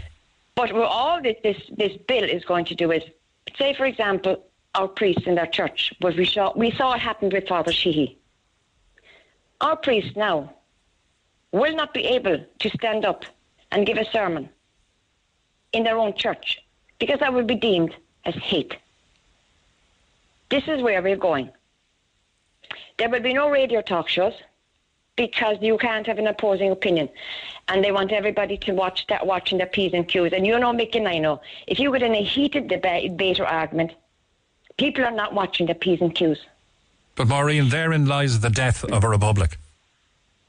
Well, we are not in a republic, are we? If we can't do this anymore. If we can't debate, we can't have a free press. Yes, and we can't have, with some exceptions, if we can't have free speech, we're in very dangerous ground. You're not. It's autocracy. It's even gone beyond communism. I was looking more at what was happening for quite a while, and I'm saying this is straight out the communist handbook, the manifesto. It's not. It's going beyond that, and it doesn't look good. And I mean, the next generation coming up, even the children. I even look at my grandchildren. You know things they say, and they're not going to grow up free like we did, Nick. Nobody is going to. I remember when... This is what you have to do. I'm going to move on, Maureen, but I remember when we were going to school, the biggest debate that parents worried about sexual education were having is, at what age do we introduce little Johnny and Mary to the concept of the birds and the bees? It's a minefield. I'd hate to be at that stage again of parenthood. Yeah. Maureen, thank you very much. Mick. Thank you. Cheers. Bye-bye. John O'Donovan's been holding. Good morning, John. Morning, Nick. How are you? Very good. You're delighted this is being signed through the Dáil, are you? I'd say not. Well, definitely. And of course, it's amazing. We seem to have no opposition at the moment. Sinn Féin seem to be going along with everything. Paul Murphy there very recently got in a right tirade because people turned up outside his home up in Dublin, right? Yet this is the same Paul Murphy who labelled people, which this whole bill now, just extends all that out. He labelled people, ordinary decent people in their area, that were concerned about the amount of people that were coming into their area, and they voiced their opinion. They went out in the street. They were then labelled by one Paul Murphy, that not just far right, Mick, but extreme far right. So, I mean, like, does that mean Paul Murphy is guilty of hate speech against those people?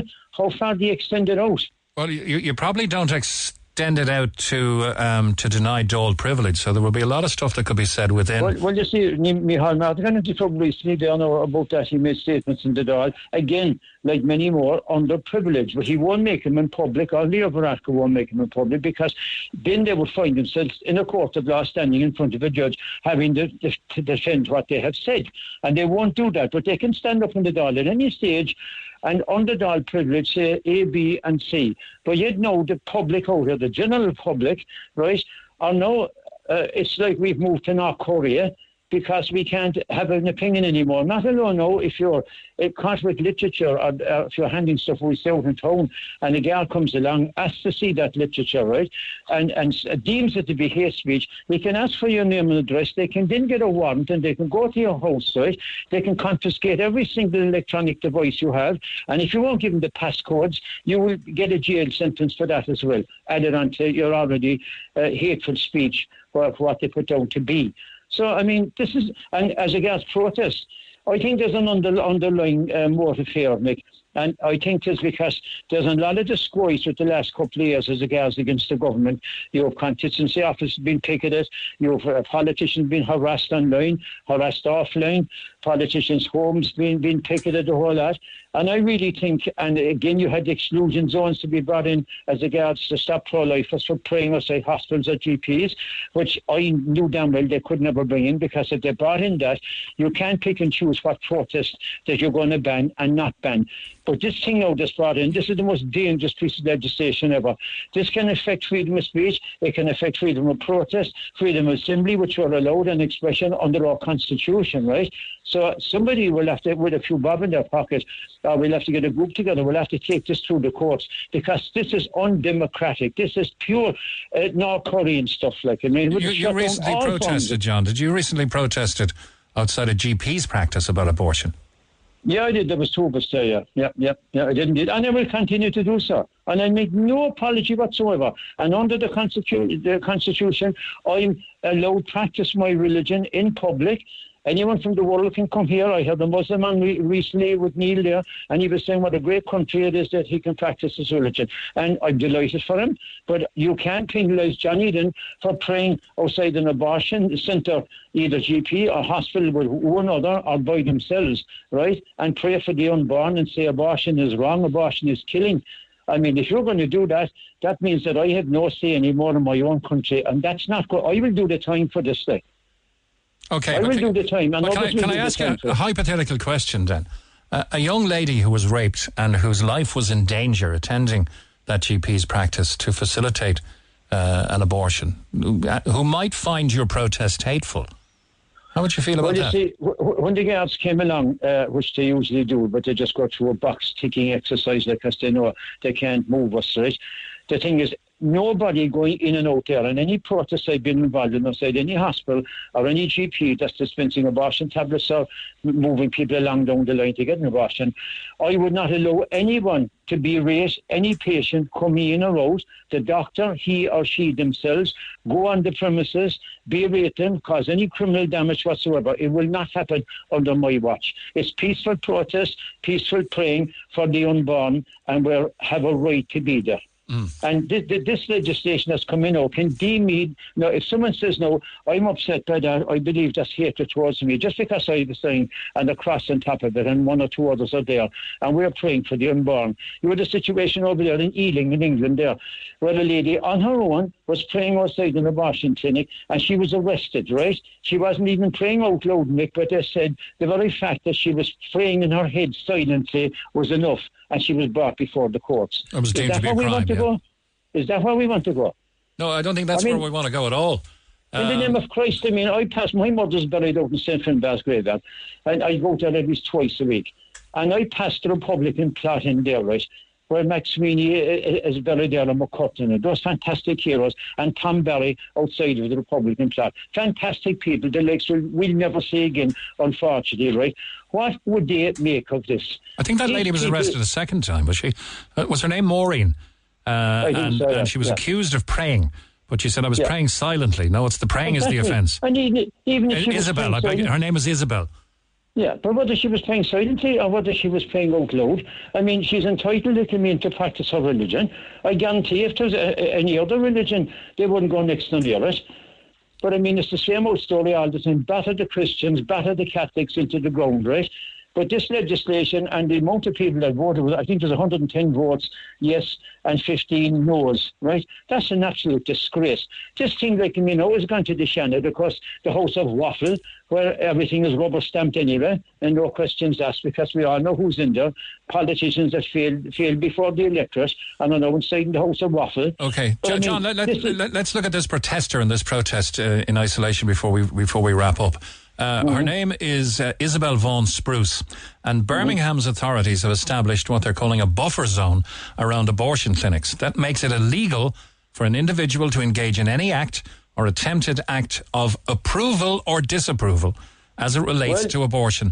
And that includes verbal or written means like prayer or counselling. And Isabel Vaughan Spruce said, I'm not protesting, I'm not engaging in any of the activities prohibited. She told officers during her second encounter, but what they told her is, you're praying, you're engaging in prayer, even silent, that's an offence. Well, to me, I've had this over several Gardaí, when they've turned up. No, they've been courteous and everything to Guards, but I always have to point it out to them, right? We're sovereign other citizens, of the Republic of Ireland, right? This is the public footpath, right? Which I own. Every single public footpath in this town, I own, and every other citizen of Cork. You can clean them up, would you? Well, sometimes I have to sweep there, John. Off the ground there. I know, yeah. But the whole thing about it, right? You cannot enforce, Simon Harris is trying to do at the start. Now Donnelly, that other waste of space, he'd be better off. He looked after the alien, the witness, was trying to bring in exclusion zones. You cannot, to me, bring in an exclusion zone on the public footpath. I have a right to stand in a public footpath anywhere I like, and whether I'm holding a sign or not is immaterial. And if they bring in this, and if they go after people in hate speech, I mean, let's be honest, if they want a war on this, we'll give them a war. John, before we go, it would be remiss of me not to ask you, what did you make of the Irish political attendees at the coronation over the weekend? Well, I know you could say they probably went over this time as equals, right? Michael D. Higgins and Varadkar, and I'm not sure that Martin Gunnar, he probably did. But the whole thing, I didn't watch one bit of coverage of it. Like I said, I don't believe in monarchies. I don't know how the British people actually even put up with this kind of thing and all the sorts of problems they have. The state of the NHS, school strikes, nurses strikes, doctor strikes. I mean, that country's in disarray. Did Michelle O'Neill of Sinn Féin go?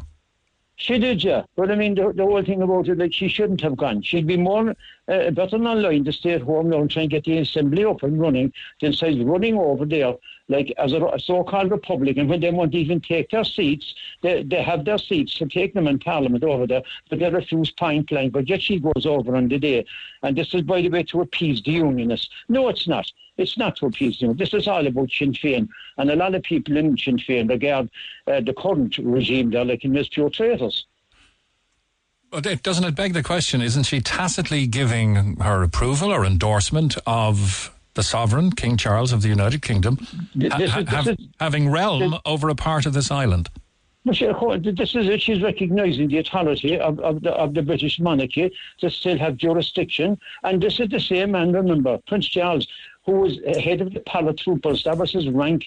The same paratroopers that in Bloody Sunday murdered in cold blood 13 people in Derry. This is the same man who did she went over. He was the symbolic head of the parachute regiment, but he continues to wear the emblem. He continues to wear the badge. And then she calls herself a Republican. I'm sorry, Tom Barry must be turning in his grave. We'll leave it there. Thanks a million, John. Thank you. John O'Donovan. Thank you. Thanks a million. Back in a moment. It is 7 minutes to 11 now. Get it off your chest. Text the Neil Prendeville Show now. 086-8104-106. Red FM. Good morning from the Neil Prendeville Show, and good morning to Sharon. Hi, Sharon. Hi, how are you? Very good. Hey, Speech, what's your feeling on it? I'm quite angry, actually, because the Irish people, for the last 4 years, to be honest, this isn't just now, they've taken their eye off the ball. And you see, that's why they gave us technology. They gave us all the materialistic. Everybody's so busy out with their materialistic side. And they've taken their eye off the government for the last 4 years. It's not just now, for generations, for the last couple of decades. The government have planned all this out with the World Economic Forum. And where it's going to get really serious is the government are trying to pass a bill as well, or bodily autonomy, through the World Economic Forum, the WHO. Where all this is going to go is down the line, if there's a so-called, as I call it, pandemic, because that's what it was. The WHO is the World Health Organization. The World Health Organization. And the World Economic Forum and the WHO over the pandemic, as they call it, but to me, it's the pandemic. And where this is going to go is, and all these hate speech laws, you see, the government aren't tuned in enough to see what's really going on. This has been planned for so long that they're going to erase all your democratic rights, the freedom of speech, with their hate speech laws, but it's not to protect us, the people. It's to control us, you would contend. Is there a bit of a conspiracy theorist? Are you a bit of a conspiracy theorist? And you know what? Even if you say that to me now, I'll take that as a compliment, because that means you're doing your research, that you're watching what's going on. So I take that as a compliment. I do, but I don't believe Bill Gates is trying to eradicate half of the world's population either. Well, I'm telling you now, I spoke with Neil several times, a couple of years back actually. I went out protesting like many others. And I can tell you now, when I spoke up at the time, I got called conspiracy theorist, I got called every name under the sun, as what Maureen just said there. But you exercised your right to free speech. Exactly. And during this so-called pandemic, the same happened when we went out protesting. I, for one, got followed, like many others, with police and everything. And that was just the start of it, and that was a mild version of it. And where all this is going is, if another so-called pandemic comes into play, the WHO, which the government are trying to pass legislation for, will have the right, total control, that you won't have a say whether you want to take a vaccine or not. Now, there's millions dead all over the world, and there's thousands injured in Ireland this minute, through clotting, through strokes and everything. And all those people and families won't speak up because they're afraid to speak up, because that's what the government have done to them with their fear tactics day in and day out. And the Irish people need to get off the technology, get away from their materialistic, and keep their eye on the ball, and they need to rise up fast, because there'll be nothing left. All right, Sharon, unfortunately there's where I have to leave it, or the newsroom will kill me, but thank you very much. Of course you do, of course you do. I have to do 11 o'clock is 11 o'clock, and we have a news bulletin. I'm going to play a commercial break and go to news. I'm not cutting you off. You can come on again after 11 if you wish, okay? Hey, it's Dave. Join me weekdays from 4 for Dave Max Drive, where I'll help get you home or give you a little lift at home. Big hits, loads of fun features and traffic info. What more could you need? Join me weekdays from 4. Dave Max Drive. The Neil Prendeville Show, Red FM. And lots of people wanting to get Sharon back on the line, which we were trying to do. We did try to contact her, but no answer. So if Sharon wants to come on when I have more time to give her, I couldn't coming up to the 11 o'clock news. She's more than welcome to get back in touch, and we'll put her back on the air. But we have tried to, having got some text to say, put her back on. Now, I've got a mountain of text to get through, and I also want to mention our Monday Munchies on the Neil Prendeville Show, Offbeat Donuts. Do you and your crew need a Monday pick-me-up? Well, we're offering you could start the week on a high and hit the sweet spot on the Neil Prendeville Show by scoring a box of delicious donuts for you and your workmates from Offbeat Donuts on French Church Street. Text or WhatsApp 086 8104 106. And tell us who you are and where you're working, and most importantly, why you and your colleagues deserve to get these beautiful array of donuts. The Patrollers will deliver up to 5 boxes to a business every Monday.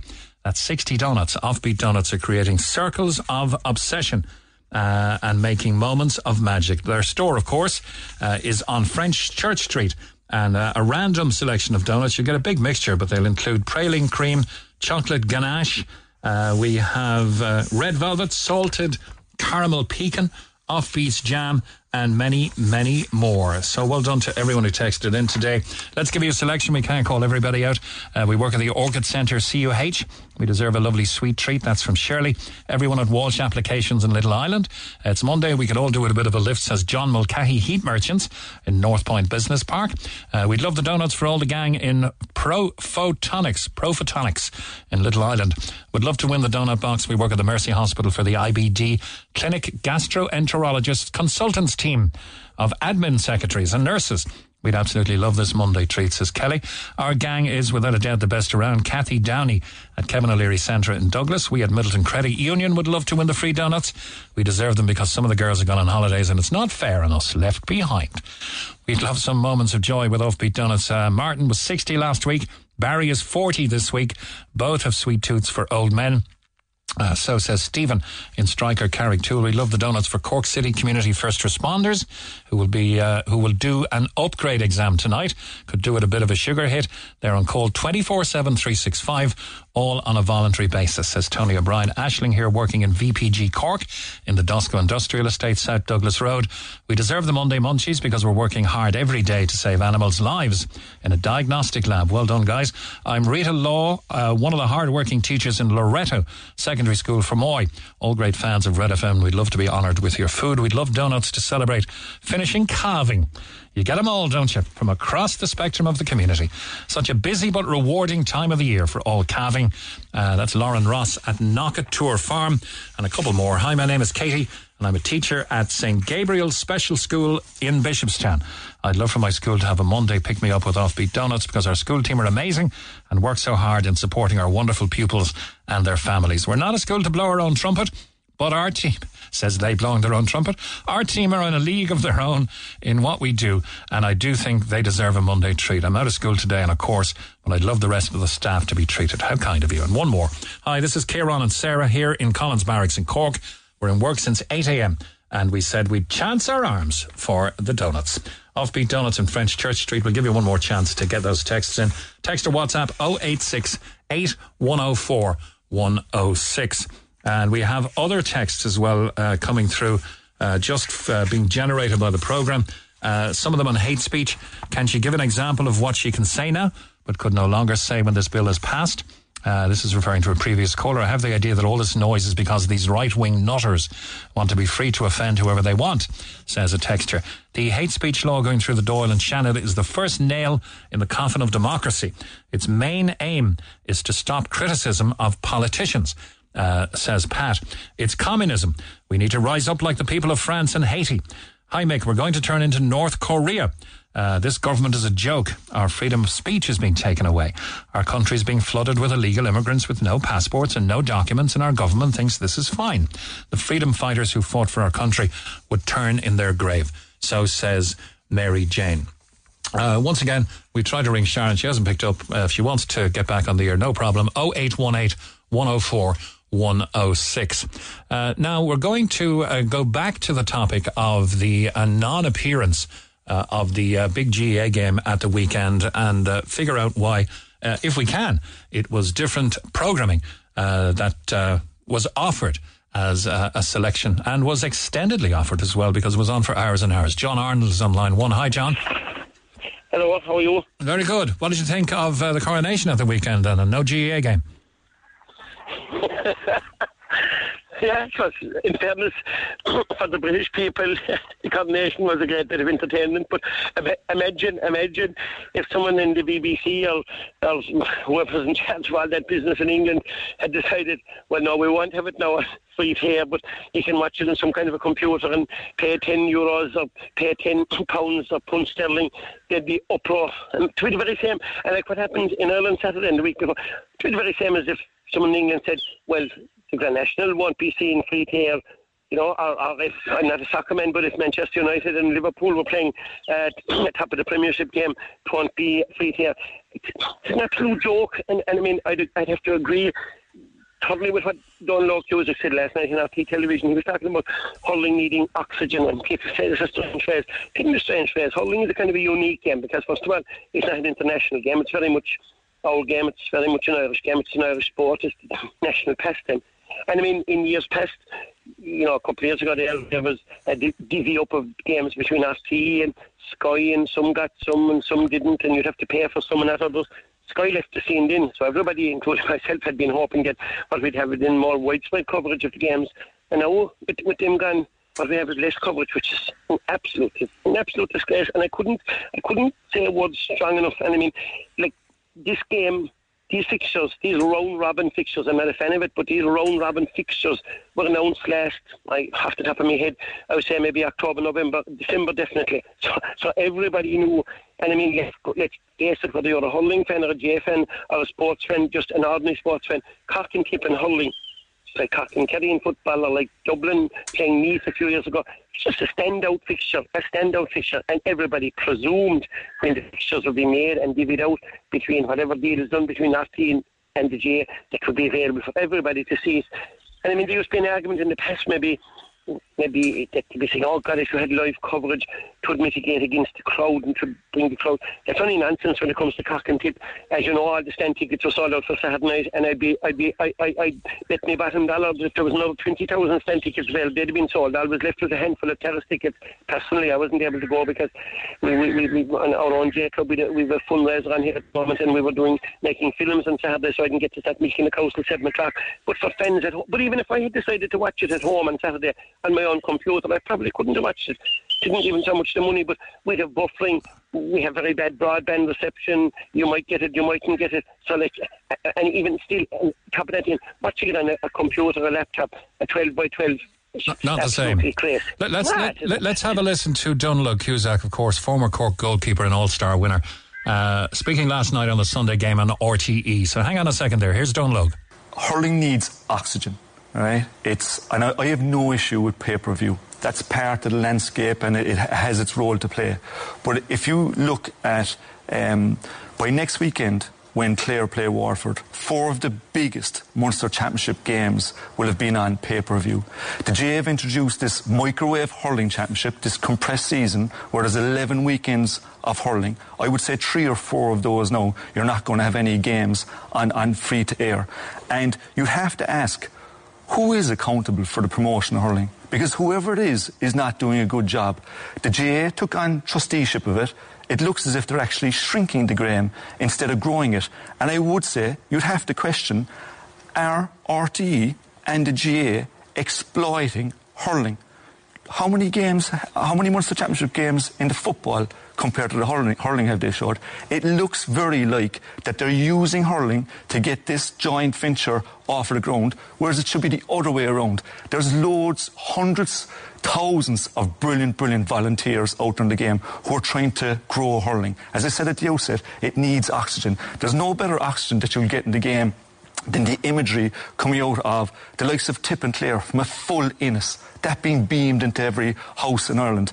The Clare and Limerick game, the power of that. My nephew, my father told me lately, can name all of the Liverpool squad. I don't think the young fella was ever in Liverpool. Why is that? The opportunity we've lost over the last number of weeks to market the game has been huge, not to mention last night. And all the kids, I mentioned them at the start, going down to the match with their hurleys and so on, was brilliant. But what about all the kids that we're trying to introduce into the game, trying to grow the game, trying to bring new demographics into it? We've lost a huge opportunity over the last number of weeks, and I would say that the GAA has failed hurling at this stage. I take it, John, you would fully agree with Donald Logue there. Absolutely. And even just from our own personal point of view, with the lad playing in the senior team, Brian Roach, with the young fella playing in the half-time game, so those people in this parish and all over East Cork, they wouldn't have been able to be at the match, would have just presumed they could sit down and watch it. And his point is well made. There isn't an international, there isn't an EU, there isn't a world organisation to promote hurling. There isn't anybody else that gives a whit about hurling. The people that founded the GAA are supposed to be, like he said, the custodians of hurling. They're supposed to be the people. And whatever about football, and football is very widespread across the whole 32 counties of Ireland, every one of the counties. But hurling isn't. Hurling is, and people give out to me for calling it a jewel and something precious and something rare. But things like that need, as he used the word oxygen, a well-picked word, but they just need promotion. And like his point about soccer, we wall-to-wall soccer on channels, multi-channel, every kind of television. And I'm not against it. Fair play to the people that promote soccer and fair play to the people that promote rugby. But there's a kind of an apartheid within the GAA.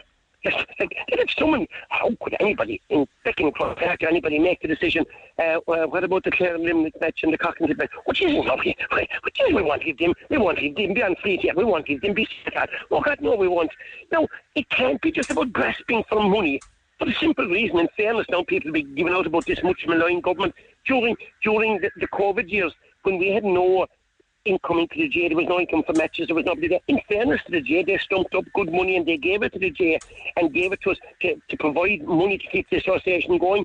And now the thanks we give, not alone to the government, but to the people of Ireland, is that we try and prevent, that's what they're doing, until the GAA make the decision. Was it a GAA decision or a broadcaster decision not to broadcast? I presume it's a joint venture between the two. I mean, the GAA have the rights to the matches, so I presume it's the GAA decide that they allow that match or they don't allow that match in conjunction. In the past was with TG Cahar, Sky and RTE. It looks like Sky have left the scene now. TG Cahar do an excellent job in covering the league matches, the club matches. Obviously they haven't the rights for these, but and like Don Logue's point is well made as well. You haven't hundreds of high profile hurling matches because of the scarcity of hurling matches, inter-county matches. It's not in Connacht, it's not also widespread inter-county matches. So these ones we have are limited enough.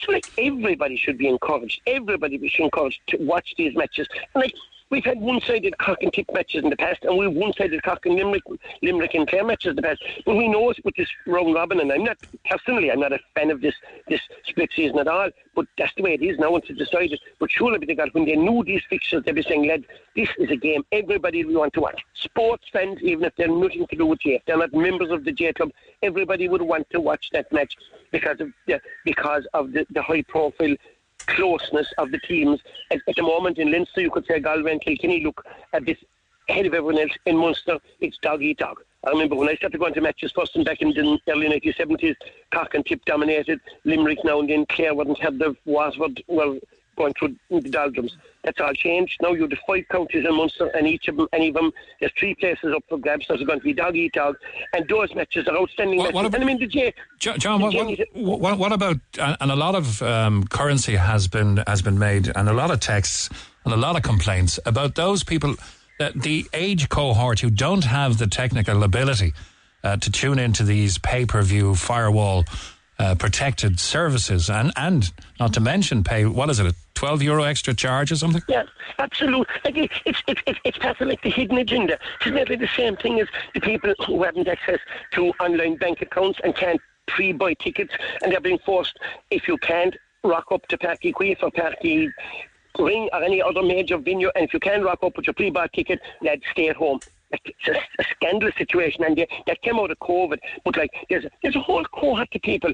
I mean, I'm pension age. I'm 66, and I can type on a computer and I can work a computer. But as regards going online and printing in credit card details and getting that, and you've only so much time to do it, and you've enough other things to do, I couldn't say I'd be very savvy in that whole area. And there are whole swathes, I could tell you, pockets of places around East Cork, North Cork and West Cork where there's no internet coverage. Whereas even if you had the most tech-savvy person in the world, they wouldn't be able to get the system. John, your age aside, I can feel the passion in your voice. You're in Bartlemy, are you?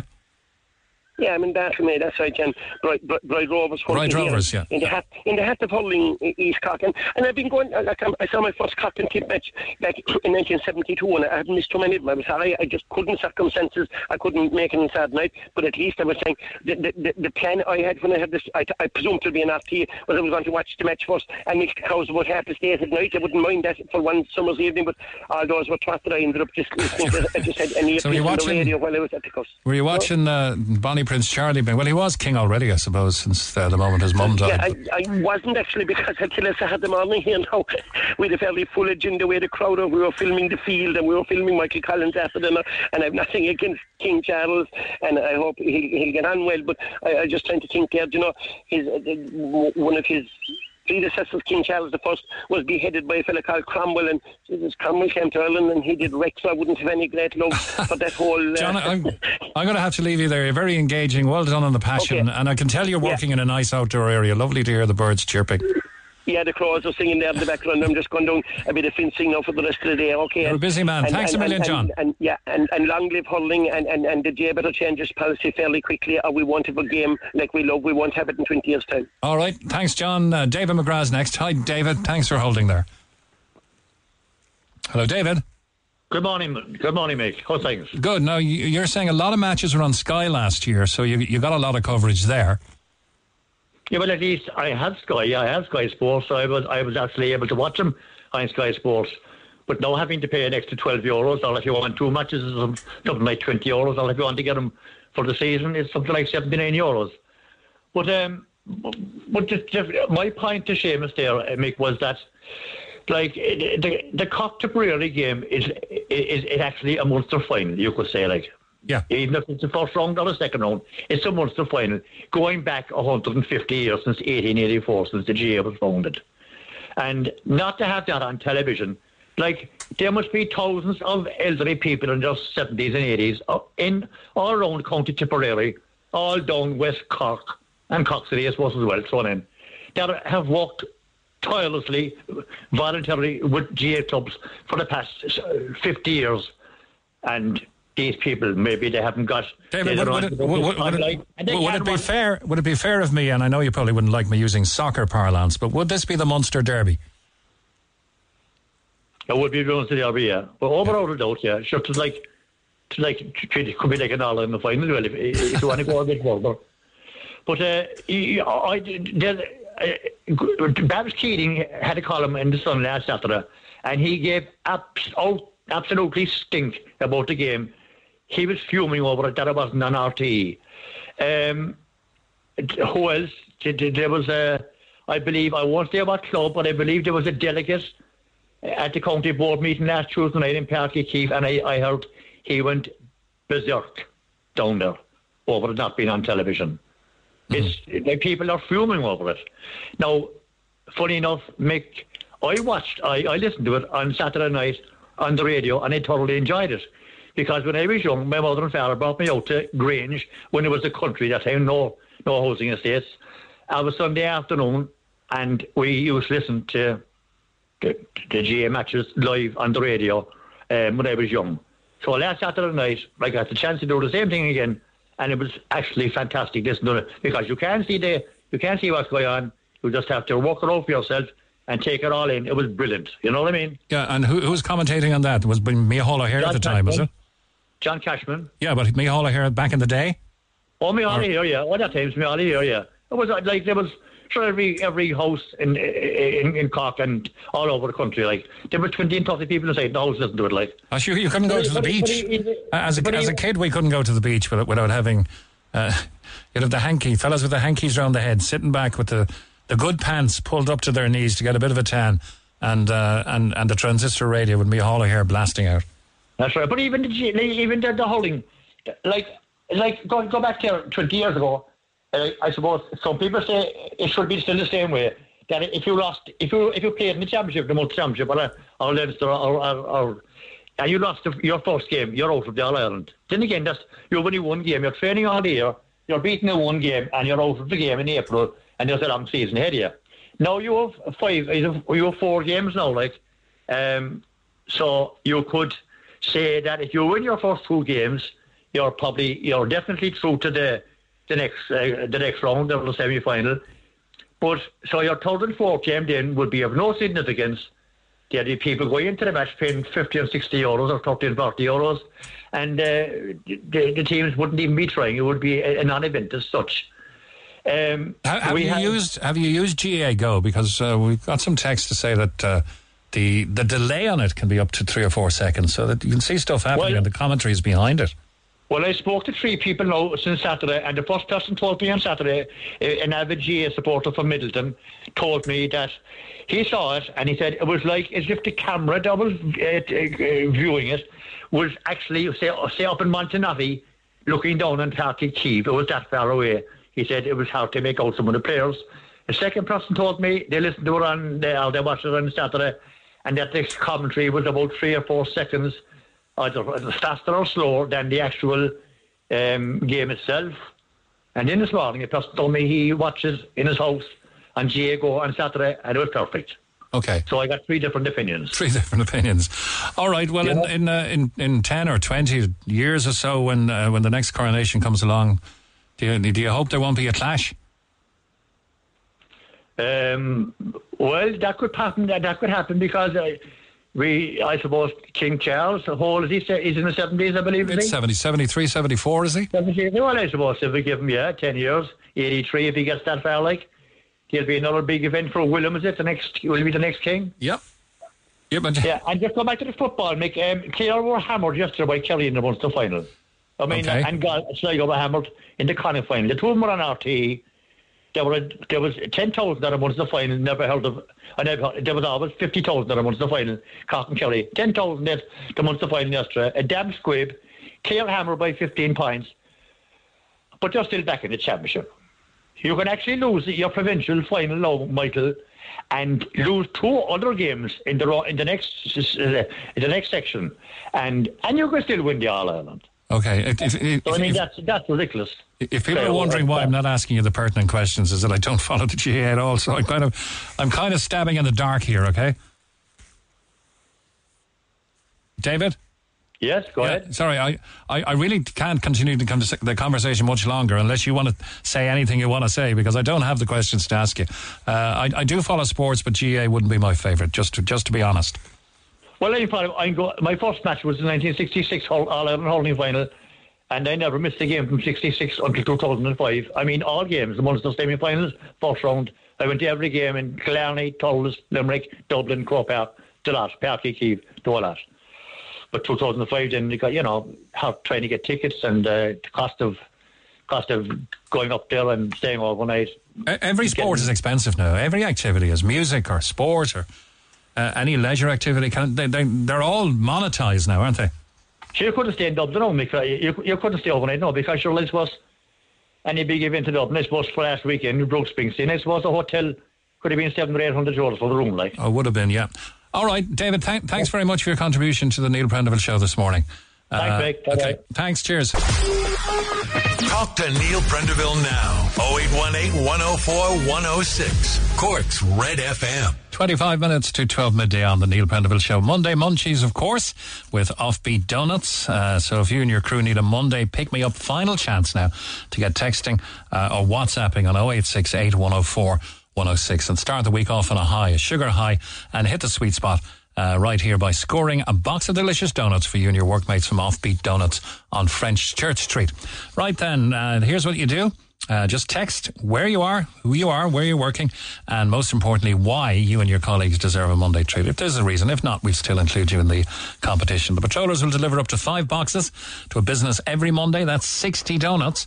And these circles of obsession could include praline cream, salted caramel pecan, Offbeat's jam, red velvet ganache, and chocolate ganache. So there you go. Final chance to text 0868 104 106 from Monday Munchies with Offbeat Donuts on French Church Street.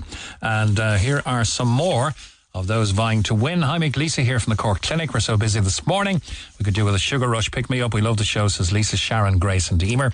Hi, Mick, I would like to recommend my partner Owen O'Callaghan and his workmates in Rockwell Engineering in Clogheen for the Offbeat Donuts. It would be a very nice treat for them as he's off on holidays, his own, to Spain on Wednesday. And Spriggs in Passage West Post Office for the donuts, please. We deserve them because we look after the whole town. And that they do. We will share with the Shamrock shop across the road. Very nice of you. Hi, Mick. I would like to put Shipping Solutions forward for the Monday Munchies, please. They are the hardest working group of people all year round, led by the over-generous Andrea.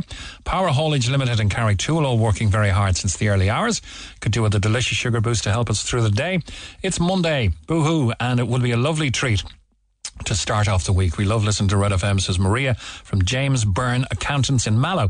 And hi, Mick, Dunmanway Oncology Suite in CUH would love donuts. My daughter is there this morning having chemo, and it would give all the patients and staff a lovely boost. Staff there are doing Trojan work. I'm sure they are. We'll put them and the final batch that are just arriving now into the sorter.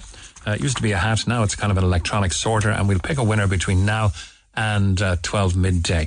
Let's go back to our phone lines and back to free speech and to Paddy Bullman. Good morning, Paddy. Paddy, sorry. Hello, Paddy. Nick, morning. Now, already there's legislation in place on free speech, the 1989 Act. Yeah. So where do you stand on it? Well, on the new legislation, totally and utterly against it, you know. I mean, as I say, if there is legislation there that protects us from most things, you know, that would be considered hate speech, and that it's already there. which is and quite sufficient. I mean, it's gone past the point now where I'm wondering if this new legislation, is even repugnant to our constitution. I mean, one of the underpinning of a democracy is freedom to express your opinion, and this new legislation is effectively taking this away. But it's not only that; is the way this has been done as well. And in recent times, I mean, what more proof do we, the people of Ireland, need to show us that we are living in a totalitarian state at this stage? We have no say in anything to start with. This was passed through Dáil Éireann. It's going through there. It's done and dusted. And this has been decided by a small group of elitist politicians. No consultation with the public, with the people themselves, on such an important issue. Yeah, one of the basics of democracy, your right to express your opinion being decided by a small few. None of this. This should have gone to referendum. Such an important issue. It may not even have made this media. Unless it had been criticised by both Donald Trump Jr. and the richest man in the world, Elon Musk. And now there's a huge spotlight shining on it. We've got dozens and dozens of text on it.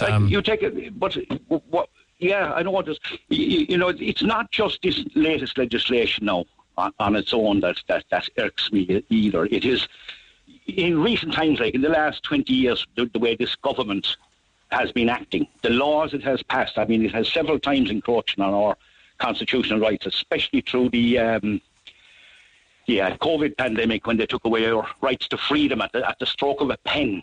People asking. I know there are people will say that that was necessary at that time. I don't think so. Yeah. But anyway, this government are doing this. They're sitting there making decisions that affect every single aspect of our lives without consultation at all to anybody. Their time should be spent on things like passing legislation that secures people's housing. That's what they should be concentrating on. And in fact, this latest legislation are going to encroach on anything like that, because we need to discuss things about housing. And again, I'm already in deep water with this, expressing an opinion like this. Immigration in the country. Will we be able to discuss the issues again of immigration and housing, that we house immigrants, but we let our own people without housing and that?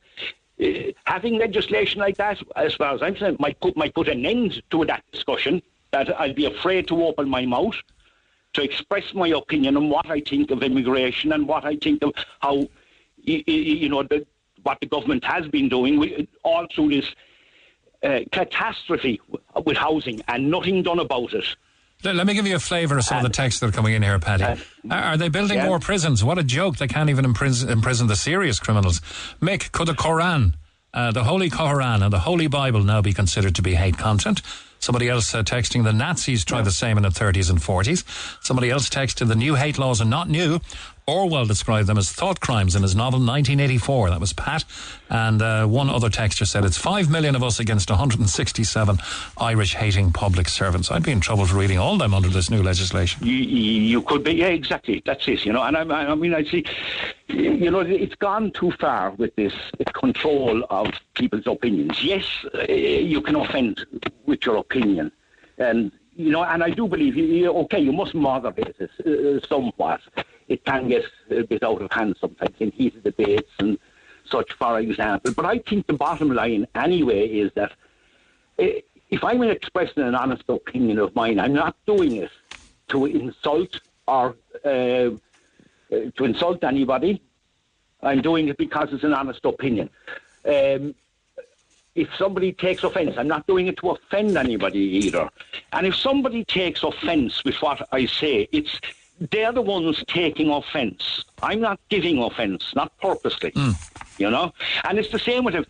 I mean, for example, I sometimes feel, I don't know if offended is too strong a word, but I disagree strongly with, other people's opinions that I hear in public and on media and things like that. But, I mean, who am I to stop them saying it because I find it offensive? Even though I might find it offensive and disagree totally with it. Doesn't make it offensive. I try tooth and nail to protect their right to express their opinion, their honest opinion. And if a government, it's not a government anymore, it's a totalitarian regime, want to bring in legislation to stop people actually expressing their opinion. And not only that, it's going far that we can't have it on our person. I could be done for this, for what I might have in my telephone. Exactly. And giving the police power to take the telephone off me and read through my texts.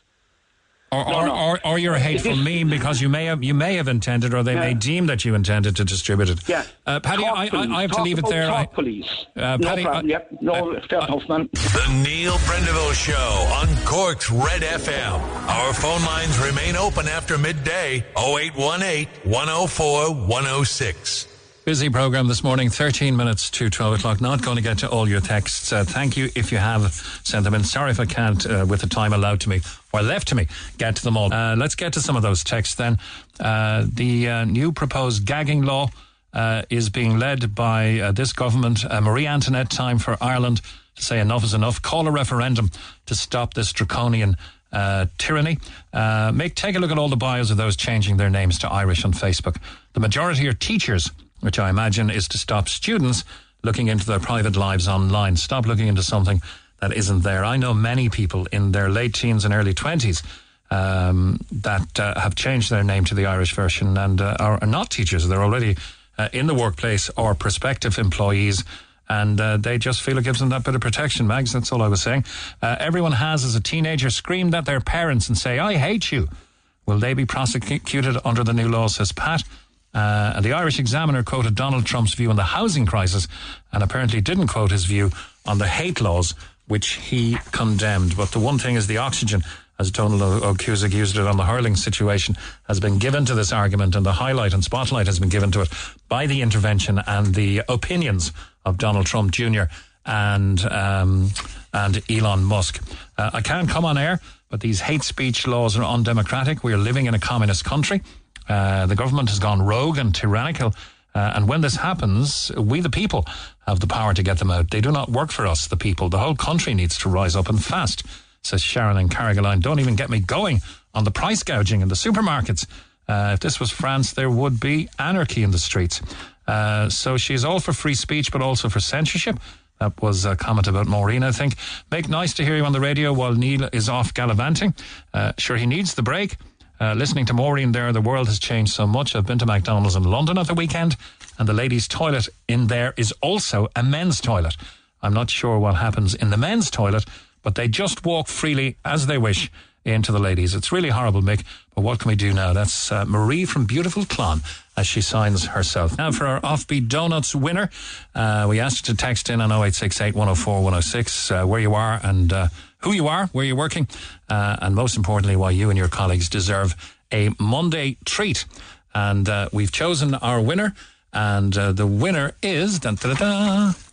It is Rockwell Engineering in Clogheen. Hi, Mick. I would like to recommend my partner, Owen O'Callaghan, and his workmates in Rockwell Engineering in Clogheen.